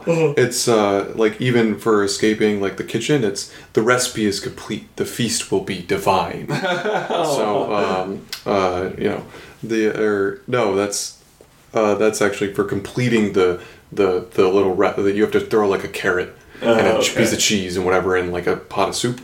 But the one for escaping the kitchen is the chefs will miss you. So it's called the kitchen, but the description is the chefs will miss you. That's the one for the finding all the gnomes is little lost things, and the description is kindness will be your undoing. Oh, which is like sad. Yeah. Yeah, it's true. Yeah. Well, because you hug the gnome. Like, I never questioned the gnomes' roles. No. I never thought they would. I thought maybe they would come and like help me at the end, like escape or overtake or something. It's like in Portal when you have to. Well, spoiler alert for Portal. A game that's almost 20 years old. One of the most famous games of all time that's almost 2 decades old. But in Portal, when you have to throw the companion cube in the thing, you don't think that you ever have to do that. You think you understand the function of this item in the game, and then when something else happens with it that pulls the rug out from under you, even in like a small way, it's just like, it changes your perspective on things. I didn't want to eat the gnome. No. I had to eat the gnome. She ate the gnome. But that plays into the themes. I mean, could you even argue, like, the gnome is holding a hot dog. Like sausage. A sausage. And that is, in the game, contextualized as, like, that gnome didn't make that hot dog himself. That sausage himself. He probably got it from the kitchen. And so, that might be kids. Is it more... Is it better to eat this gnome creature as opposed to child I guess meat? I never thought about that. I don't know if it is. And it's also the sausage. He saved you with his body then. It's right. It's like, oh, he's already offering me nourishment. Why don't I take the not child nourishment? And I don't want to be a cannibal. Exactly. And the hot dog is presented. The sausage is like the funniest looking. Sorry, the sausage is like the funniest looking food in the game. The gnome's not holding like a slab of meat. He's not holding like, a wrapped up ham. He's holding like a sausage. It looks funny. It's like a cartoony looking piece of food. So you think like, oh, my little gnome friend's got my little sausage, and then you eat him. But I think it's worth noting that the sausage was made out of kids, even though it looked funny. It's a good implication because I didn't think about that. But, either way, the moment hits you like, oh, I've crossed a line. My character did something that I can't defend. Yeah. Because you could defend eating the rat. The rat is in a rat trap. It's already dead. It's a rat. Who cares? And I'm starving. And this dying animal is going to provide me nourishment. But this gnome... But you didn't use all the pieces of the rat, Ryan. That's the other thing. You didn't use all the pieces of the rat. You're greedy. Yeah, you're not greedy. You're not gluttonous. You're only using the parts for yourself. You're not giving back. Hey, I'm in a life or death situation. I just got to get out of there. But with this gnome, I guess, you know what? I guess regardless of whether or not the sausage was made out of people, the gnome is offering you nourishment when he doesn't have to. Yeah. And then you eat him. So that's why it's over the line. Yeah. It's the principle of the thing. No, I'm not arguing with you. Jordan, I'm giving you a hard time. So you eat the gnome, and then you have one more act after you eat the gnome. You see the lady go... does she go upstairs at the end? I don't think you see her. You definitely do, because I wrote it down. Oh, okay. I don't... Okay, maybe you do. What comes after the gnome? You just go and you're out in the lady's house? I guess. Yeah. Oh, maybe you see her upstairs and you see her go through a door. Yeah. Okay. Yeah, so you go through the house and you see this lady, the lady from the opening cutscene, and you go, ooh, I'm in a house and there's a lady and she... This is chapter 5 now. You're in her house. Your role, 6's role in this game, you're basically a rat. The way you play, it's like a rat simulator, but you're a child. Mm-hmm. You're like a squirming around, sneaking on this ship. So anyway, I just wanted to note that. You go through this lady's house, and what did you think of her, the way she's presented? I didn't really think about it. Well, I mean, because you go through her room, and you have to sneak by her. She's staring at a broken mirror, brushing her hair, and humming like a slow... I mean, it was like, oh, this is interesting. It's not like, it's not like the other characters, but at this point I was also like, I get it. See, I guess I feel bad about these kinds of games, because I'm just like, okay, the humming lady, she's supposed to be creepy. I'm not creeped out, so whatever. Moving on. I gotta finish this game because I'm kind of bored. Again, I'm bored. I'm not like, I hate this game. I'm just like, oh. You're not soaking it in. I get it. Okay. You got a creepy lady. Lady's creepy. I got it. She's humming and she's looking at a broken mirror. Wow. I feel bad, but that's the way that I felt. Oh, wow, I can make a better game than this. No, I cannot. I don't know how to program. I'm not going to disparage them because they made again, presentation's good. I've just seen this before. I've played this kind of game before. Before you beat the game, did you have any thoughts on how it would end? No. Okay, just curious. Because I definitely didn't know, No, I was definitely, playing just to be okay. Get done.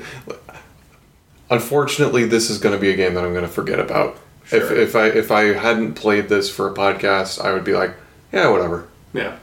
Well, okay. Well, I don't think it's as memorable as something like BioShock 2 or Flower. Sure, that's Cuphead. totally fair. I think That's why I was surprised when you picked it, because I was like, really? Well, I've never played a game like this, and it was on my radar. I thought it looked cool, so that was. We didn't play Limbo or Inside, and I wanted to at least play Inside because I think that is more interesting than this. I would love to see it.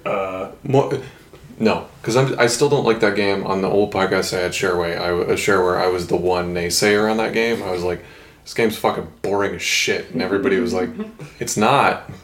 I'm like, it is. And then I got to the end of that game, and then I'm like, finally, the game became something that I enjoyed. But well, if we ever play that game, you'll find out why. With these kind of horror games, I remember a quote from Adam Sessler. That old man, that old fuck. That old, I don't know that if crotchety old man. Friends with Winston Churchill, that's how old he is. He doesn't fucking like Metroid Dread. He didn't like, oh yeah, he did do that. Yeah. But he said, because when I appreciate Adam Sessler, he's a old guard in video game criticism, and I think at this point I don't think he's a. I feel bad because I also respect him. Like, I don't want to. If you ever listen to this, I'd be like, I feel shitty for disparaging him, but he's like, Mass Effect is like a 10 out of 10, and I'm like, I'm like, I think he I don't think he evolves as much with his opinions, and I don't want to like completely disparage him. I have an immense amount of respect for him as a host, but I think his criticism has not evolved over time. So I go like, okay, but like he gave GTA 5 a 10, and I think he still holds that game in wide regard, and I'm like, I think that game at the time was really cool, but now looking back, it's like, but anyway, that's Adam Sessler. Well, that's an interesting. What was his quote? Sorry. No, yeah, that's an interesting conversation about the power of a critic, or like, excuse me, the dynamic of like criticism and perspective and context for things. Yeah. But his quote, not about this game. I remember a long time ago, I was. When the Wii was the most recent console, I had Silent Hill Shattered Memories for the Wii. Okay. Which, as I understand, is basically just a remake of Silent Hill 1. And I was reading reviews on the game because I thought it was interesting. And Adam Sessler said about the gameplay, he said it's not so much survival horror gameplay as much as it is tedious bullshit. And in that game, you're doing a lot of like, pick this thing up, move the Wii remote around until something falls out of it, and then it's like, pick this thing up, walk through this scary area, and go over here and plug it in.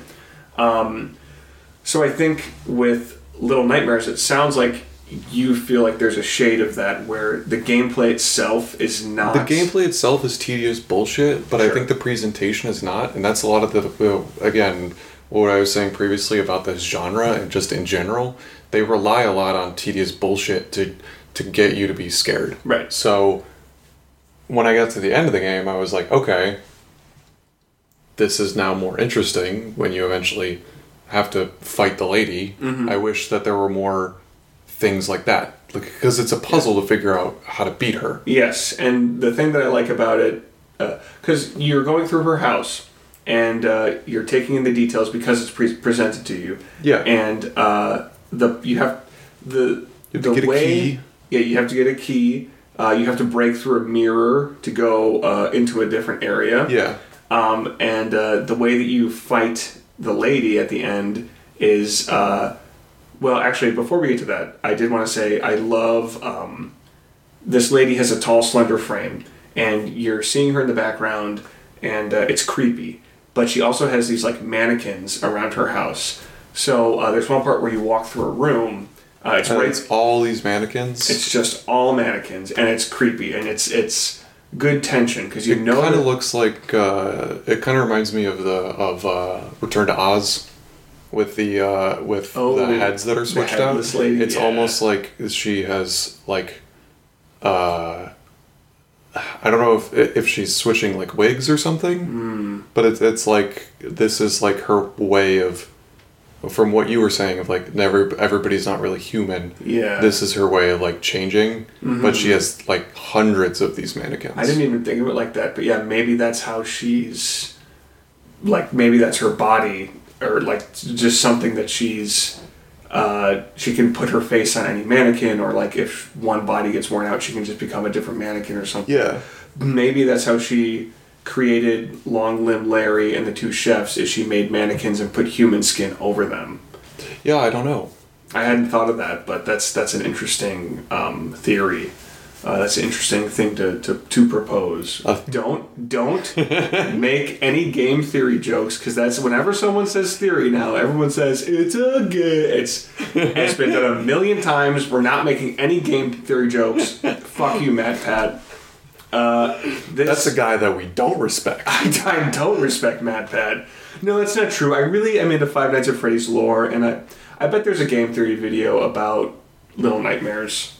Oh, I'm sure. I'm sure there's. Maybe he just said whatever. Fine, Matt Pat. You're doing your thing. We're not into you. I don't have sympathy for you. You're a millionaire. I don't like your content. I don't know if he's a millionaire. I don't want to imply. He's got to be okay. I won't want to imply. I don't want to imply a bunch of money, because from what I've learned about the games and like the industry, people don't have as much money as you think that they do. That's fair. But Matt Pat, get out of my face. This woman has mannequins, and you walk through a room full of mannequins, and it's creepy because you don't know when Mannequin Lady is going to come out and mannequin at you, and She's like switching. It's like almost like a shadowish, like switching from mannequin to mannequin. Yeah, it's super cool. And then you get to an empty room, or excuse me, you then have to walk across a room full of mannequins to get a mirror that you can hold, and then you walk back to the mannequin room. And the first time you walk across it's more like an attic, I feel like. Yeah, definitely, sure, like an attic space. Because I thought it was completely clear. No, I think there were mannequins spread throughout in the background. I feel like I have like a feverish dream about that area. I mean, the whole game is very fever dreamish. But as I remember it, you're walking through like this attic that's like gray, and there's mannequins kind of strewn about. And at least for me, I was thinking like, oh, one of these is going to turn the lady, but that doesn't happen at this part. You get the mirror, you walk back into this area, and then the mannequins are gone, and you just see one figure. Okay, again, I don't remember any of this. And that's when the final boss fight starts. Yeah. Where there's a circle of light on the ground that you have to go stand in while you're holding this mirror. Did you know what to do right away? No, I had to look it up. Oh, really? I immediately, as soon as I got this mirror, and I was like, there was like a light in the center of the room, I was like, oh, okay, I got it. Yeah, I mean, maybe that's from like Zelda Wind Waker, like just being like, okay, like I have a mirror, I'm carrying it. What do I have to do with there being light? Yeah, I have to bounce it. I thought I had to like break it on her or something. Like I thought it was like more of a physical thing. I actually thought that this was like a fairly good. Like I thought like the way that they conveyed it was pretty good. So. No, absolutely, and I think. Leading up to this, you see that this lady has a cracked mirror that she's looking into. You have to break a mirror to get to this part. There's cracked mirrors strewn about her house. So I was like, okay, that makes sense. She doesn't like mirrors. Her enemy, or the way to defeat her, is to make her look into a mirror. That checks out. Yeah. And it's a really good, like, again, I wish the game had more moments like this where the environment informed this moment. We're here. And then it's a creepy, unsettling presentation of this character that you have to confront. Because you're in this circle of light, and then you just have to kind of wait for a sec. The geisha lady will appear and start menacingly floating at you, and you have to turn and face her with the mirror before she reaches you. Did you ever die? I died like twice. I didn't die ever. Oh, yeah? Strangely enough, because I died on all the other bosses at least once. Mm-hmm. But not in Geisha? Never on this one. I mean, it's like if you were on a mission to finish the game, it's it was not like too complicated. The one gameplay element that I was like, oh, okay, and it was like gameplay. Like all the other ones were like the Longhand Man with like the elevator. Like and his hands being about. It was such a cramped space. This is like an area that's huge. You have so much room to maneuver around. That's true. And even with the longhand guy in that space, like, there wasn't too much that I can remember to establish, like, cut off his hands. Like, I guess that, in hindsight... Oh, well, I figured as soon as I was pushing on the thing, I was like, oh, his hands are going away. Yeah. But with this one, I feel like, or with the lady, it feels like it plays more into, like, what I've seen thus far of her. Like, the environment got... Like, paying attention to the environment got me to this realization. So, but,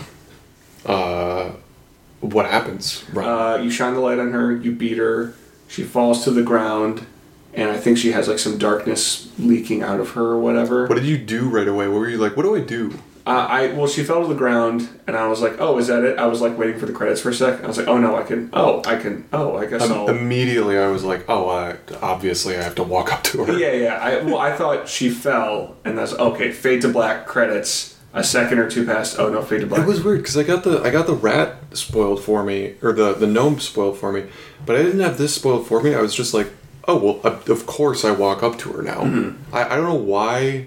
Just from the years of, like, playing video games, I was just like, oh, this is what I do. So then what happens when you walk up to her? You walk up to her and you take a big old bite again.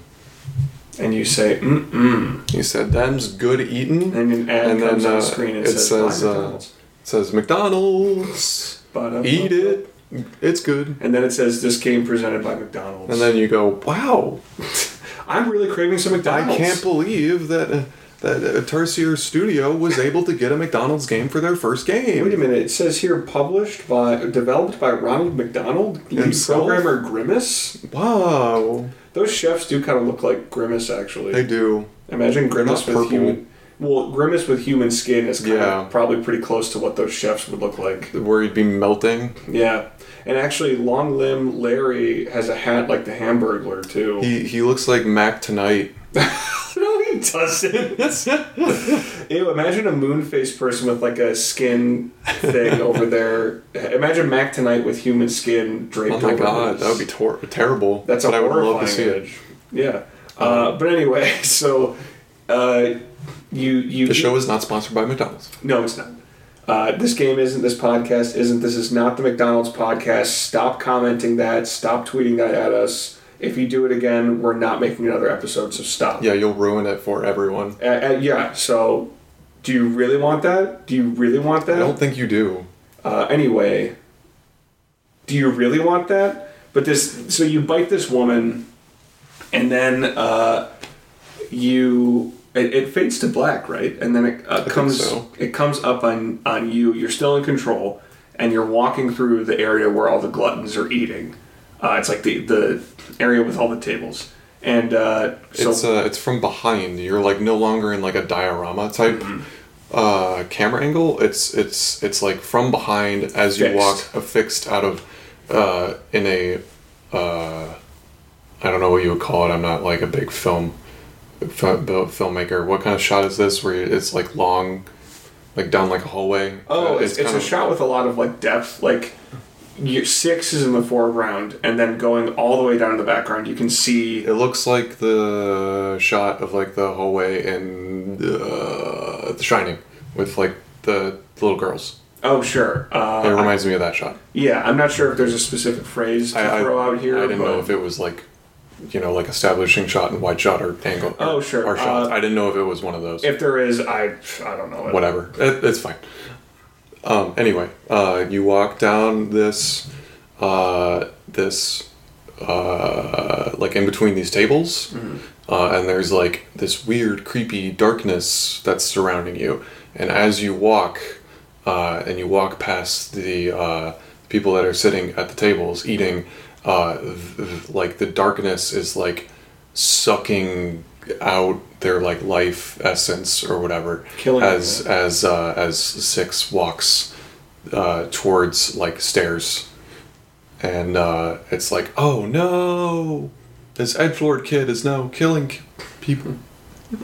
Well, I got very edgelord vibes from this. Yeah, it's like Six is walking with her head down and her cool hood up. Yeah, and she's like just sucking the life out of these. It's like gluttons. you got me, and now I'm like, and I was like rolling my eyes, but also like, whatever. All right, it's fine. Well, the music here is kind of edgelord too. Yeah, I liked it, but it's very like it's meant to kind of punctuate this scene. It's just kind of these da da da da 4 notes repeating.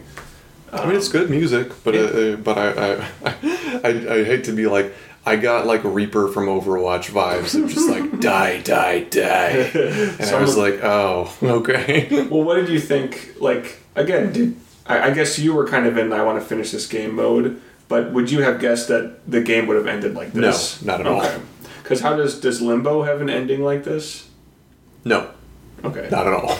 Because this ending to me feels like you see Six after she's just walking down this corridor, sucking the life out of these gluttons, and then there's a big staircase. A door opens at the top of the staircase with light coming out of it, and then Six just walks up the stairs into the light. Yeah. So I think the implication or the thematic, ending here is Six escapes whatever this environment is. She gets out, but she had to get corrupted herself and kill these people in order to do that.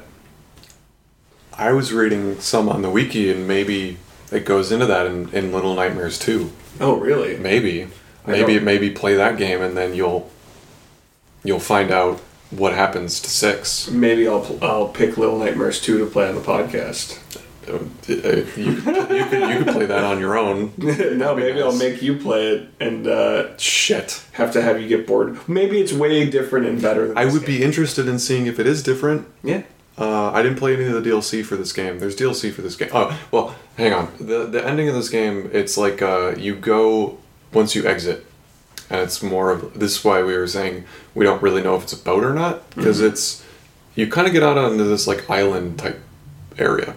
Well, you don't play when Six goes up the stairs. The game is over. Yeah, it's done. Yeah, and isn't there a shot? Just like a shot. Is it before the credits or after the credits? I think it's after the credits where you just see like a very wide shot of like an island. Yeah, that's after the credits. Okay, but that's the end of the game. You see that, and then it's like, oh, wow, okay. I think that it's not as good of an ending as Inside. Maybe we'll play that. It's better than Limbo, I think. Limbo, I was like, all right. What's the happiest ending between those 3 games? Limbo? Okay. Yeah. Well, the happy one for me was Inside. I liked that ending a lot. But the more interesting ending. Yes. Okay. That's a happy ending to me. Well, what do you think... What do you get from the ending of this game? Like, what do you think the intended message was, if there was one? I think it's more along what you're saying, like, what you have to do to escape, and like how you have to, like, change yourself. And I liked what you said about like what that means about like adulthood. Like, I never really thought about that. I thought that that's like an interesting angle, because I wasn't really interpreting this game when I was playing it. I was just playing it to play it. Sure. And maybe it's because I just don't like it as much, but I was like, okay, like, I got it when I got to the end. Like, just from like a standpoint of like the gameplay, I wasn't really thinking about themes. Sure. I mean, I think you're better with that anyway, more so than me. Well, I did write a 17 chapter book on my analysis of this game. Oh, there it is, right now. So, yeah, I have it right here. Let me put it on the table. There it is. Let me put my glass sculpture of Six. Okay, we don't need to. You didn't need more of your sound cues. Cut enough of those out already. Get ready for the sound effects comedy hour. But no, I think the theme of this game is like growing up is getting corrupted. I think is what this game is trying to convey. Or like, in order to grow up, you have to be a little... You have to lose a part of yourself. Yeah, you have to cross a line. You know, like, you just have to adapt to survive in a way. And maybe it's a cautionary tale of, like, don't be like Six. See if you can not eat and I haven't melon. played 2, so I don't know if there's a through line between those two. Yeah, I don't know. I mean, if 6's story is expanded upon in the sequel... 6 is in, too. I'll spoil that. Okay. So... Well, then, I would be very curious to see what happens with... Because you don't play as 6 in the sequel. I don't think so. No, I think you play as somebody else. Okay. Actually, when I was looking up stuff about this game after the fact, I did read that there's a prequel phone game, a mobile game. Oh, okay. As well, which I think you play as 6 in that one. I was reading about the other games, and I remember seeing, is that Little Mini Nightmares or whatever? Yeah, Little Mini Nightmares, Mini Little Nightmares or something. Yeah, which is a good name, again. Yeah, no, and I would say I like this. I can see why this game got a sequel, and I would be very curious to see what they do with the sequel, because you can essentially just take the premise of little kid in adult world, with creepy monster adults, and you could just do that forever. I mean, I'm glad that they got to do that because, excuse me, it feels like they really wanted to keep exploring this world, and they're not going to be making any more of Little Nightmares games. Oh, really? Which is unfortunate. They actually did say earlier, like this year or last year, that Little Nightmares 2 is their last game in the Little Nightmares franchise, probably because it's owned by Bandai Namco, who published these games. And they're now owned by Embracer Group. Okay. So, that's what I imagine is the reason why. But it seems like they're 2 is where we put a lid on it, and Little Nightmares I think Bandai Namco wants to put out more Little Nightmares games because they sold well. Yeah. But the team that did 1 and 2... They won't be able to work. So, either they don't want to or they won't be able to. Okay. Interesting. So they're making a new IP. So sure.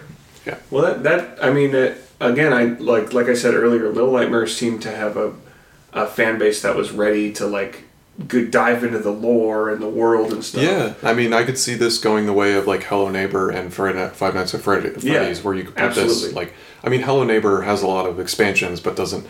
Hello Neighbor 2 is just coming out. Five Nights at Freddy's is one of those where it's had a billion games. Yeah, Five Nights at Freddy's is the Friday the 13th of the video game world. Yeah. I am more curious to play Little Nightmares 2 now, knowing that it's meant to be a cap.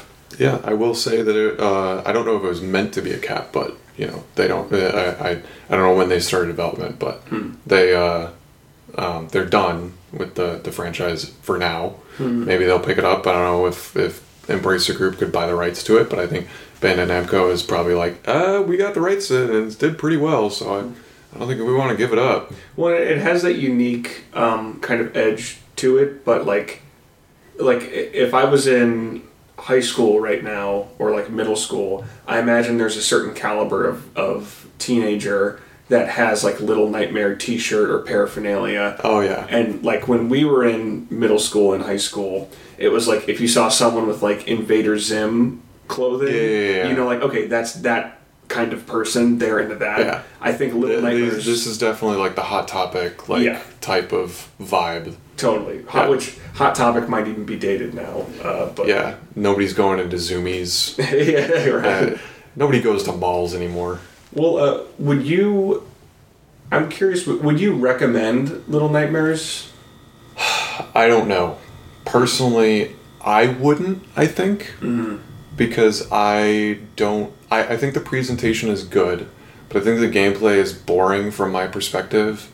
And I think the overall, just the experience is I've done this before. If I was going to recommend any of these types of games, it would be Inside. But even that, I would not recommend Inside. Personally, as somebody who played that, I would recommend you play Inside. I recommend you play Little Nightmares because I think you would enjoy this. Sure. But I personally don't enjoy this type of game. So so you touched on this a little bit, but let me rephrase that. who would you recommend Little Nightmares to if you were to recommend it to someone? I think kids that haven't played as many games as I have, but like kids who are like preteens who are like, I want to get into horror games, and I don't know what horror games to get into. Much in the same way for me, like Dead Space was the first like real horror game I really got into.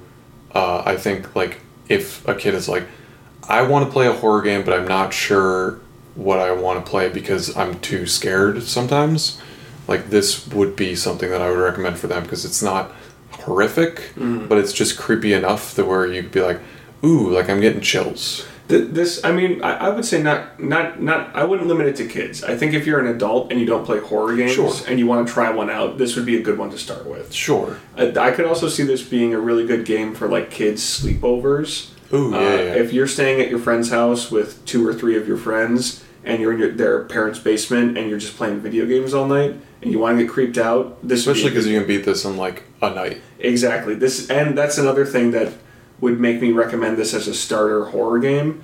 It's short. It's even if you want to 100% it. It's like 2 to 4 hours. Yeah, it's you could play it in a day. If you want something that is a horror theme with we didn't even talk about this, but I think the atmosphere in this game is good.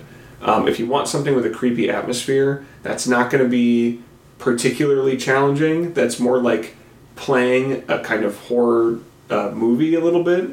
I think this is a really good choice for that.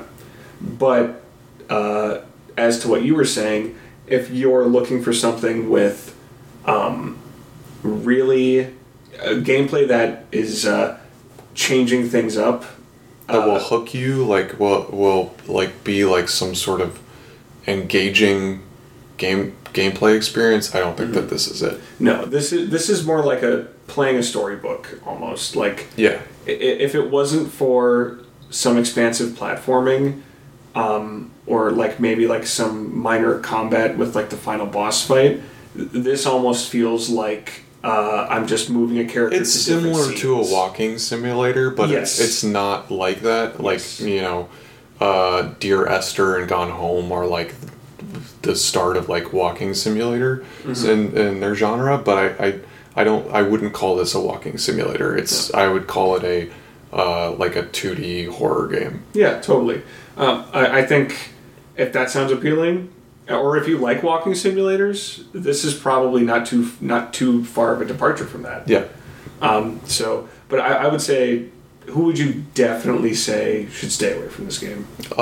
People who like interesting gameplay. Oh, fuck. Everybody. Oh my god. People who have taste.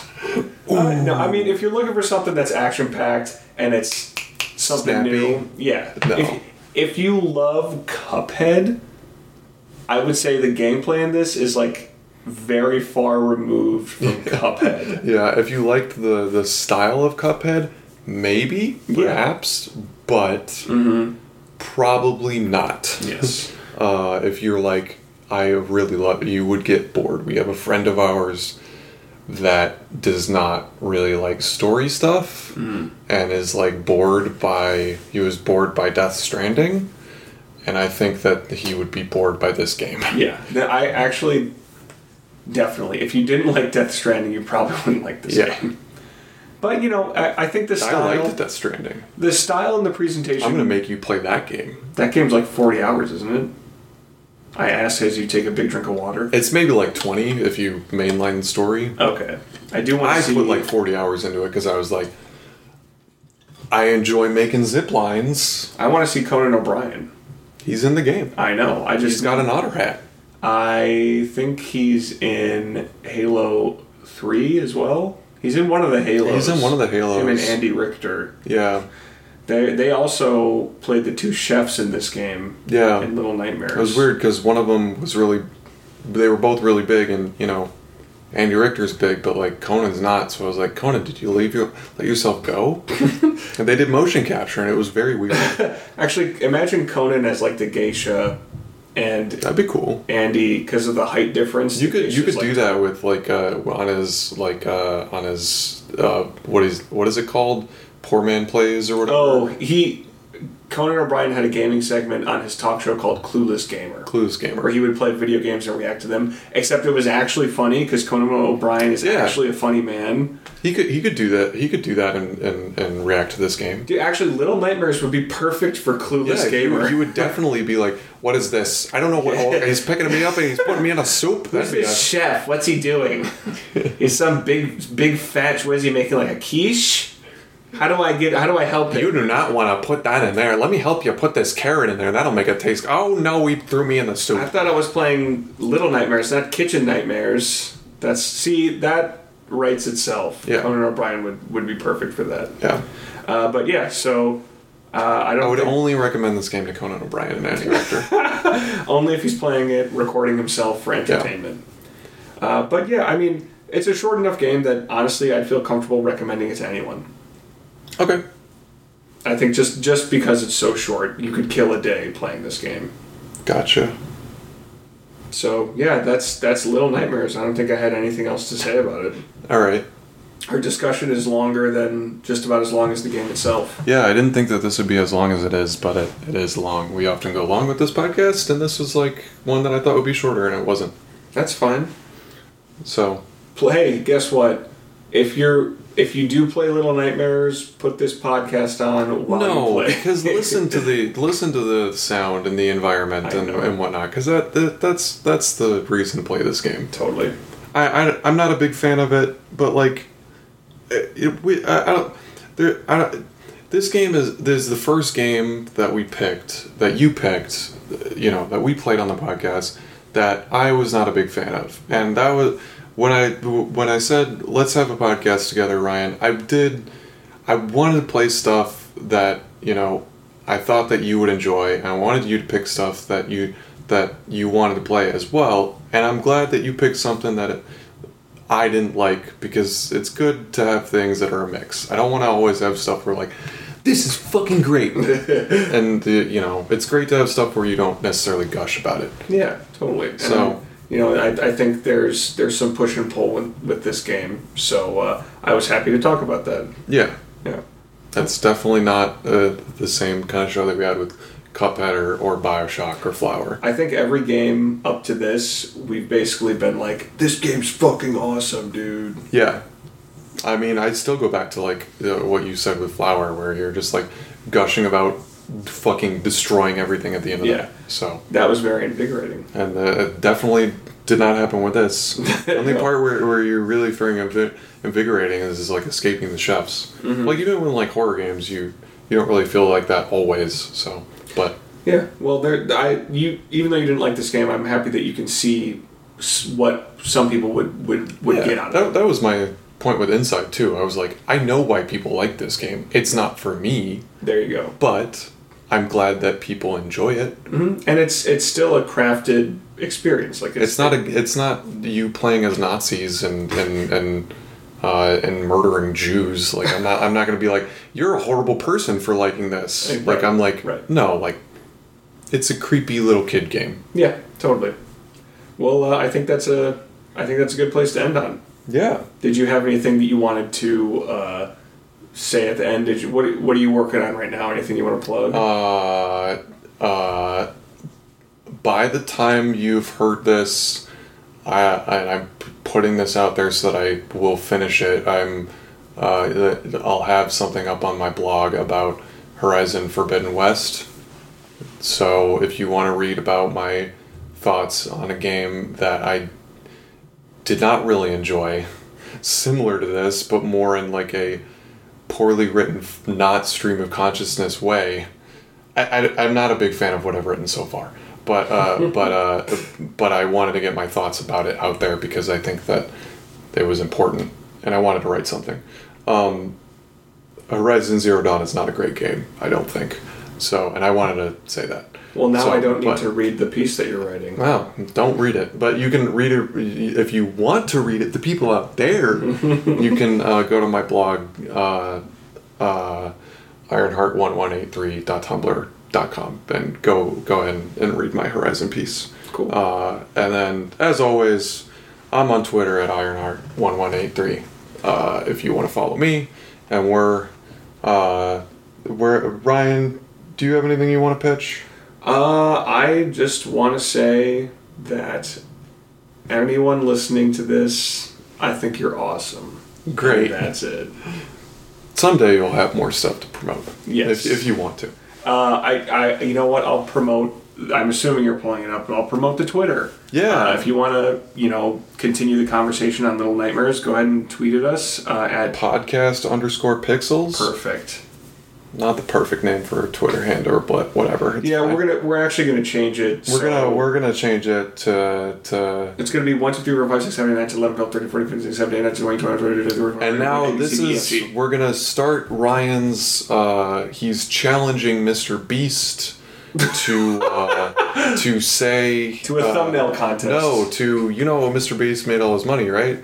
No, how he got popular was he did like challenge videos where he would be like, I'm gonna count to 1 billion. Oh yeah. So then, Ryan's gonna start his channel where he's gonna start to do that. Yeah, so look for that.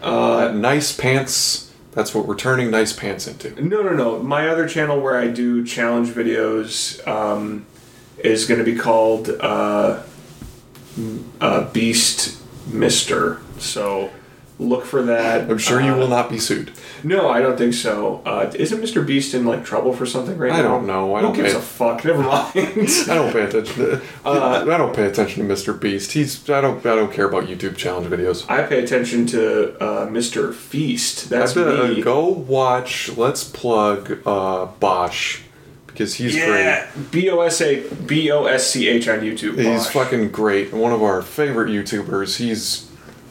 Fuck our show. Go watch his shit. Yeah, turn this off right now and go to YouTube and look up Bosch. But before we finish completely, Jordan, what game are we going to play on the next episode of Infinite Pixels? Oh boy, we got a good one in the next game that we're going to play. Oh, finally! It is finally. Enough of this shit with Flower and Bioshock 2 and Cuphead. All this fucking shitty art house games. We're not going to play wait a minute. Bioshock 2 is not an art house game. You're right. But fuck these other art house games that we've been playing lately, like Flower and Little Nightmares and Cuphead. Wait a minute, we're playing another art house game. Fuck. Alright, we're playing The Beginner's Guide on PC. Are you serious? Yeah. I'm not a beginner. Oh. How am I... Alright, that's fine. So we're going to play The Beginner's Guide on PC? Yep. Alright. Sorry that we're playing something that you have to now learn. Can we shut this off? I didn't want to end it like this, but I guess maybe we'll see you next week with The Beginner's Guide if Ryan wants to play it. Goodbye, I guess. How about see you next week. Or 2 weeks from now. Fuck. Jesus. Why don't you just shut this off? I will. Goodbye. Shut it off!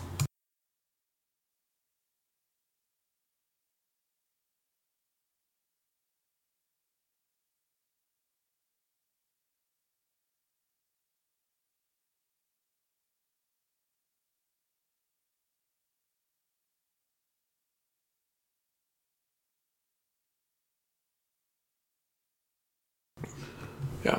So, podcast time. Been talking for like half hour. And I didn't record any of it. I don't Wait, we have to make a podcast? Yeah.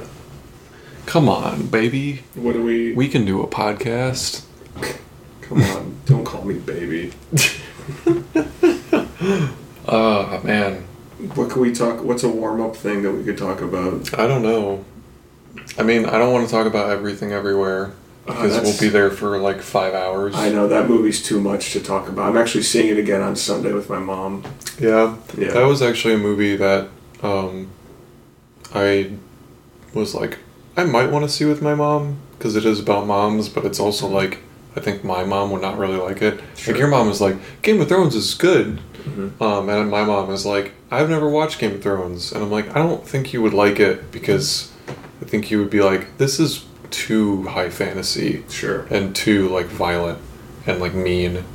I think if you don't like Game of Thrones, I think Everything Everywhere All at Once is going to be way past digestibility. Somebody was talking about on a podcast I was just listening to before you got here about like people were complaining about that movie only being in like like a dozen theaters in its first or second week, and it's like, what's this indie movie? Yeah, like, I think its budget was. It's like $25 million. I think. Yeah, it's a small budget for. Yeah, that includes theaters, right? Usually, or is that advertising? I think. If you're looking on Wikipedia, and this is how I think of it, and it says budget $20 million, then the production budget is $20 million. Okay. And normally to determine, I mean you know this, but normally to determine if a film, if the budget on Wikipedia is listed as $20 million, the film needs to make at least $40 million at the box office to be seen as a success financially. But I'm wondering if that includes like theaters, because I think doesn't the theater buy it from you? I have no idea how that works. I would be fascinated. Theaters get a take of the ticket sales, obviously. But not much. No, it's not. Theaters make their money on snacks. With snacks. That's why popcorn's the cheapest fucking food ever to make. And it's $8. It's $8. I could get a bag of popcorn for 75 cents. And they're charging me $8 for like a bag and a half. Mm-hmm. So that's where their profit margins are. I mean, they give you more than a bag of a half, but Yeah, I mean, you can get an oil drum of popcorn. Yeah. Yeah, you don't have to spend a lot of money on popcorn to So I think it's like $3 or $4 for like one of those like packs of 3 at like CVS or Walgreens. Yeah, right. It's if you like popcorn, don't go to the movies because popcorn's really expensive. Yeah, I only get a drink when I go to a theater. Same. I like to get a big fucking soda. Well, because I'll refill it like on my way in and on my way out, and so I'm like, okay, it's not the dollar McDonald's soda, but it's like I kind of count it as the expense that's going into the movie. You know, I'm spending $10 on a ticket, maybe $7 if I'm going to like our local theater, and then like AMC is like $10, I think, about-ish, like $9.95 or something. They're like, it's not $10, but then it's $8, or $5 or $6 for a soda. It's like, okay, $15 for the entire show. Yeah, which is not that bad. And I don't mind, like, honestly, I don't mind giving. I like movie theaters, so buying a soda, it's just like, this is another way to support it. Is what I think. And $15, $20 if you want a soda and a candy or a soda and a popcorn. For like 2 to 3 hours of entertainment. That's the same as like spending money on going out to eat on like a dinner. Yeah, so that's fine. That's how I justify it too. Yeah, and in fact, I am trying to cut back on soda. So, but the only time where I'm like, I'm going to give myself a soda is at the movie theater. I do that. I don't keep any soda in the house. I used to, even like in this apartment, because I was like, my brother is living here and whatnot, and it's like, okay, like, we can both like split sodas, but it was still like, I felt like it was too much, and I just was like, okay, I'm not, even this, like, I'm drinking V8, like, juice, like, sugar crap right now, like, I did not, I walked past and I was like, you know what, I haven't had this in years, so I'll have this, and even, like, drinking it, I'm like, it's too sweet. This is all just sugar. So yeah, I would rather just refrain from like sodas and stuff. I'll drink beer, but I'll only have like one. But I really should exercise more. I mean, as soon as I tried to start losing weight, my mom, speaking of her, the first thing she said to me when I just like mentioned it casually, she was like, cut soda out of your diet, because at the time I was having like 3 sodas a week, 4 sodas a week, probably more like 5 or 6.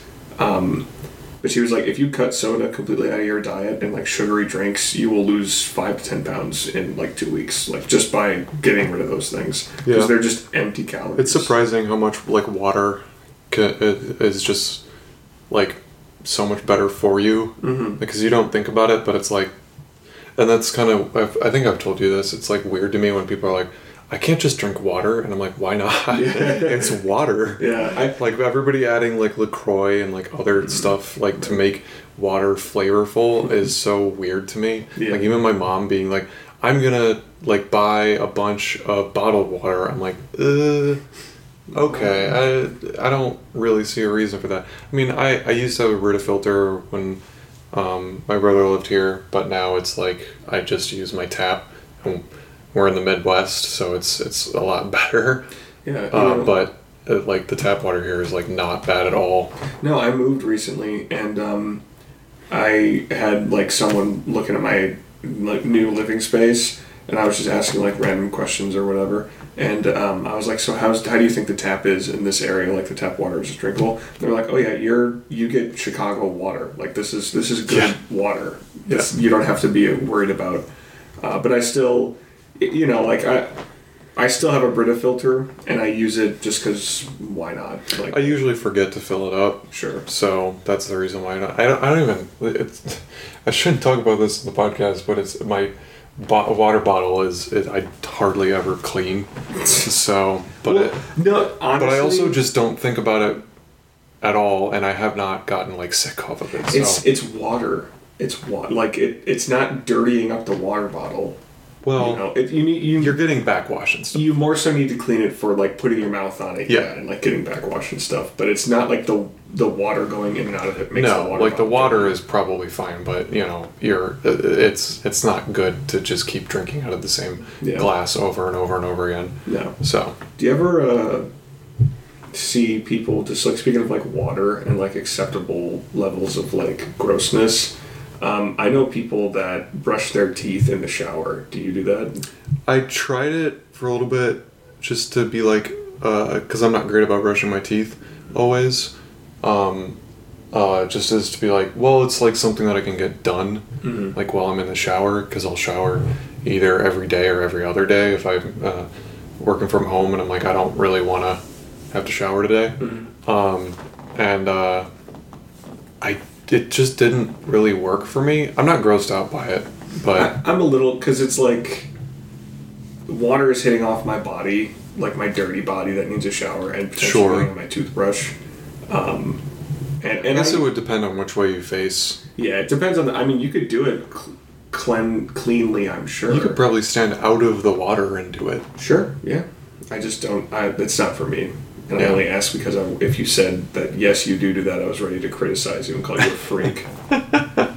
No, I drink. Excuse me. I brush my teeth out of the shower. It's not something that worked for me when I tried it. So I like to catch up on my phone when I brush my teeth. Actually, like I start brushing my teeth and I scroll through. I try and then I get bored of your phone. And brushing my teeth. So, that's a stupid ending. Easter egg. This is the personal hygiene and Brita water filter. Oh my god! Podcast. Yeah, 10 minutes of this. This is awesome. This is the best segment. Yeah, we can start to record now. Okay.